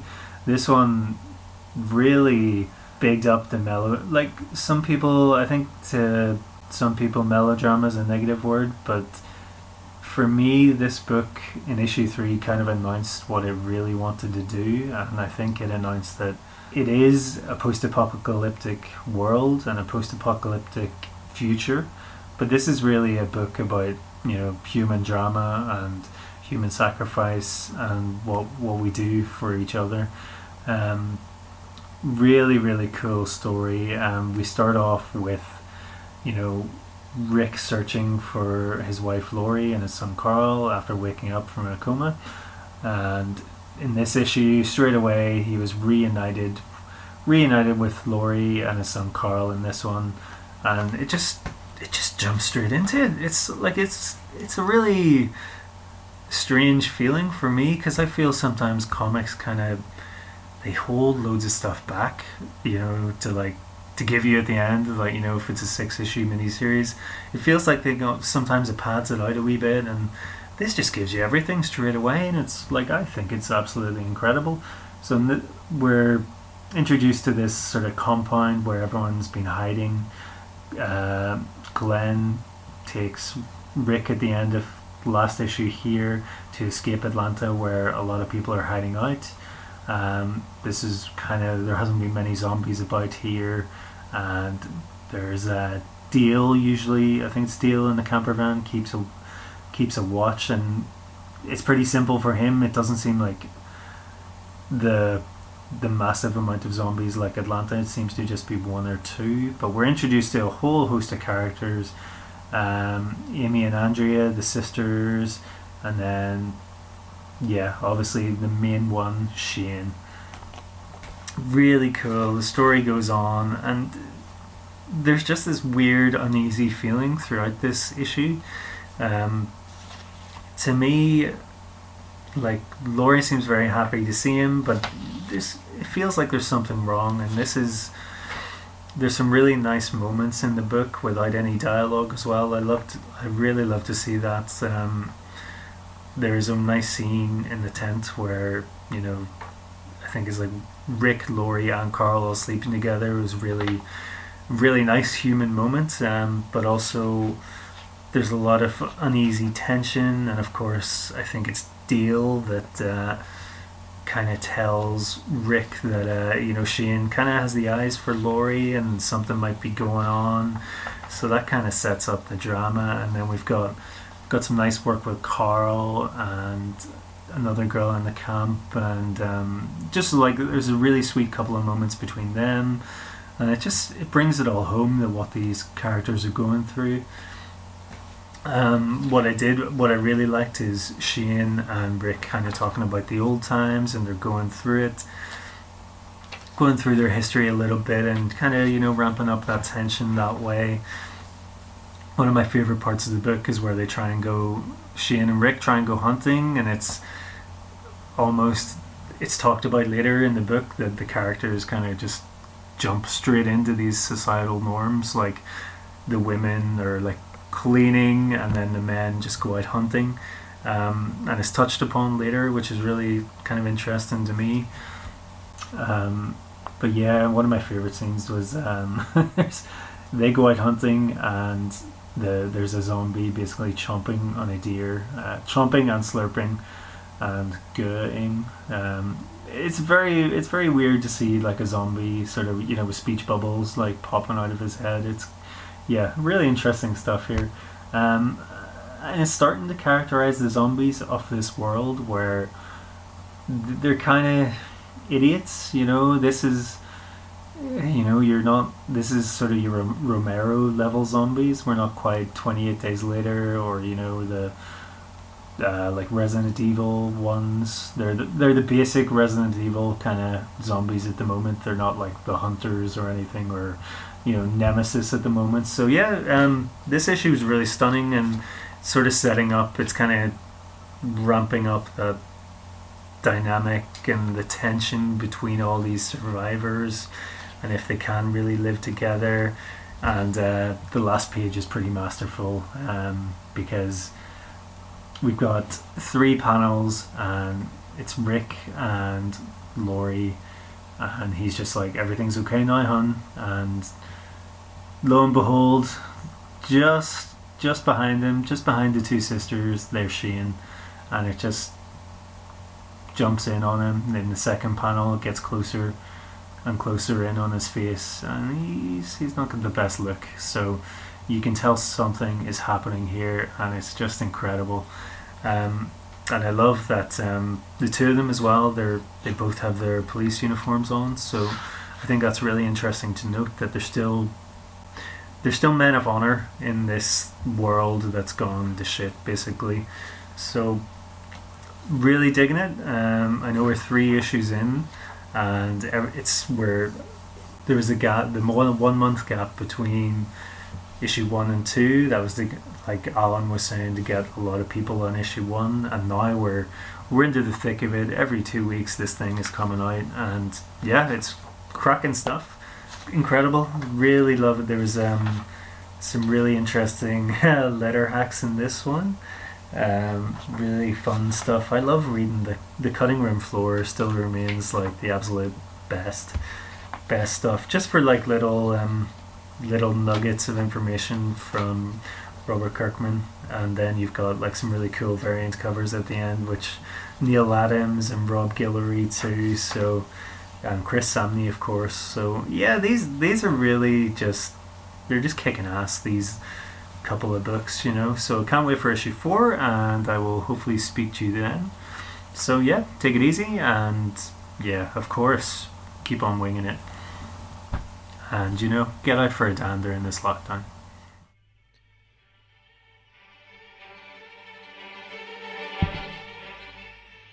So thanks to Roddy for his latest episode of Dandering with the Dead. I think we're all enjoying Walking Dead again. More than happy to give it another read through.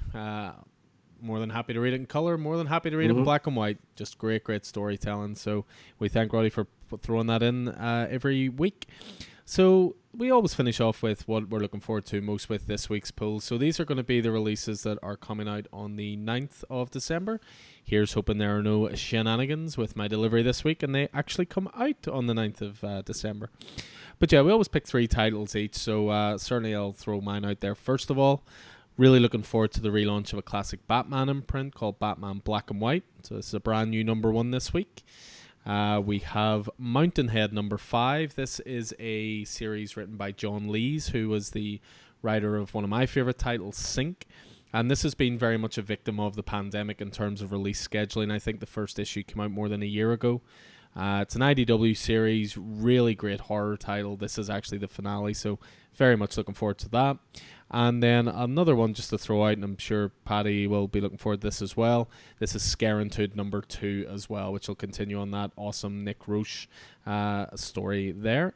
How about yourself, Paddy? What are your 3 titles this week? Yeah, I was just having a look at the amount of releases, and if Diamond mess up the delivery this week, I will personally ring them on your behalf. I'm more than happy for someone else to do it. Yeah, Scarentude would have been up there, definitely 100%. Also, Donny Cates is dropping Crossover 2. Again, amazing first episode. Really looking forward to see where he takes the story. He did his normal hyping self and sent out a tweet saying that issue 3 and issue 6 will be absolutely huge, and to make sure you buy hundreds of copies because it's going to be massive. And he tweeted, I don't know if you've seen it, a picture of issue 2 about the missing comic book writers. Yeah, Chip Zdarsky and Scott Snyder. Yeah. And who was it? Brian K. Vaughan found dead or something like that. Wow. Yeah. And then Chip responded to it by going, do you think Scott and I ran off together? Yeah, I've also went for Donny Cates again with Spider-Man 31. I assume it's going to pick up right where King in Black left off, with Eddie falling fastly from a roof. I presume you mean Venom 31. What did I say? Spider-Man 31. I got confused with my next one. Venom 31, and then the long overdue Spider-Man 5 from J.J. Abrams and Son. I think the Son has a lot more to do with this than JJ maybe does. I think they've used his name to get on board, but I know this has been a long, drawn-out series, so I'm looking forward to the conclusion. I think at this stage I'm getting it just so it finishes. Yeah, this is a 5-issue mini series that has been so slow coming out. It makes Doomsday Clock look good, and believe me, that is saying something. But I'm looking forward to seeing how it finishes as well. As bad as the release scheduling for it's actually been a pretty cool story. Bit of interest. Issue 1. Issue 1, I think, was back in July of 2019. It's a long time ago. Mm-hmm. And what about yourself, Keith? What are your 3? I'm looking forward to Origins number 2, getting a little deeper into that sort of futuristic, post-apocalyptic mystery. Who is David and what the hell is going on? So the first issue of that was great. I'm looking forward to issue 1 of Al Ewing's Sword, following Empire. Al Ewing and managing the deep space arm of Shield, and he's assembled a really nice team in order to do that. And then Amazing Spider-Man number 54, which is part of Last Remains. That's really ramping up. Is 12 Toe Maggie this week, do you think? It's not on the invoice. You're breaking my heart. Sorry to keep. Well, at least you've still a couple of volumes of the Goon, or sorry, not the Goon, Hillbilly to read to catch up to you. No, I'm 3 of those. Oh well. At least you've got a lovely big Nightwing omnibus just waiting for you. I do, yeah. Cool. That's going to do it for us this week then, guys. So that was all of our picks going through from the 2nd of December releases. So yeah, as ever, any new releases coming out or any of those titles appeal to you, certainly get in touch with the store through all the usual channels, your usual Facebook, Instagram, or Twitter, or just give us a call. You can find the number on the Facebook page there or on the website as well. So a massive thank you as always to the 2 gentlemen with me. So thank you, Keith. No problem at all. That was a pleasure. Thank you, Paddy. Yeah, my pleasure. Always happy to be invited on. Nice to have you back, Paddy. Nice to have you back indeed, sir. And a massive thanks as well to Roddy for continuing his Dan Rein with the Dead. So that'll do it from us, guys. Take it easy out there and keep on winging it.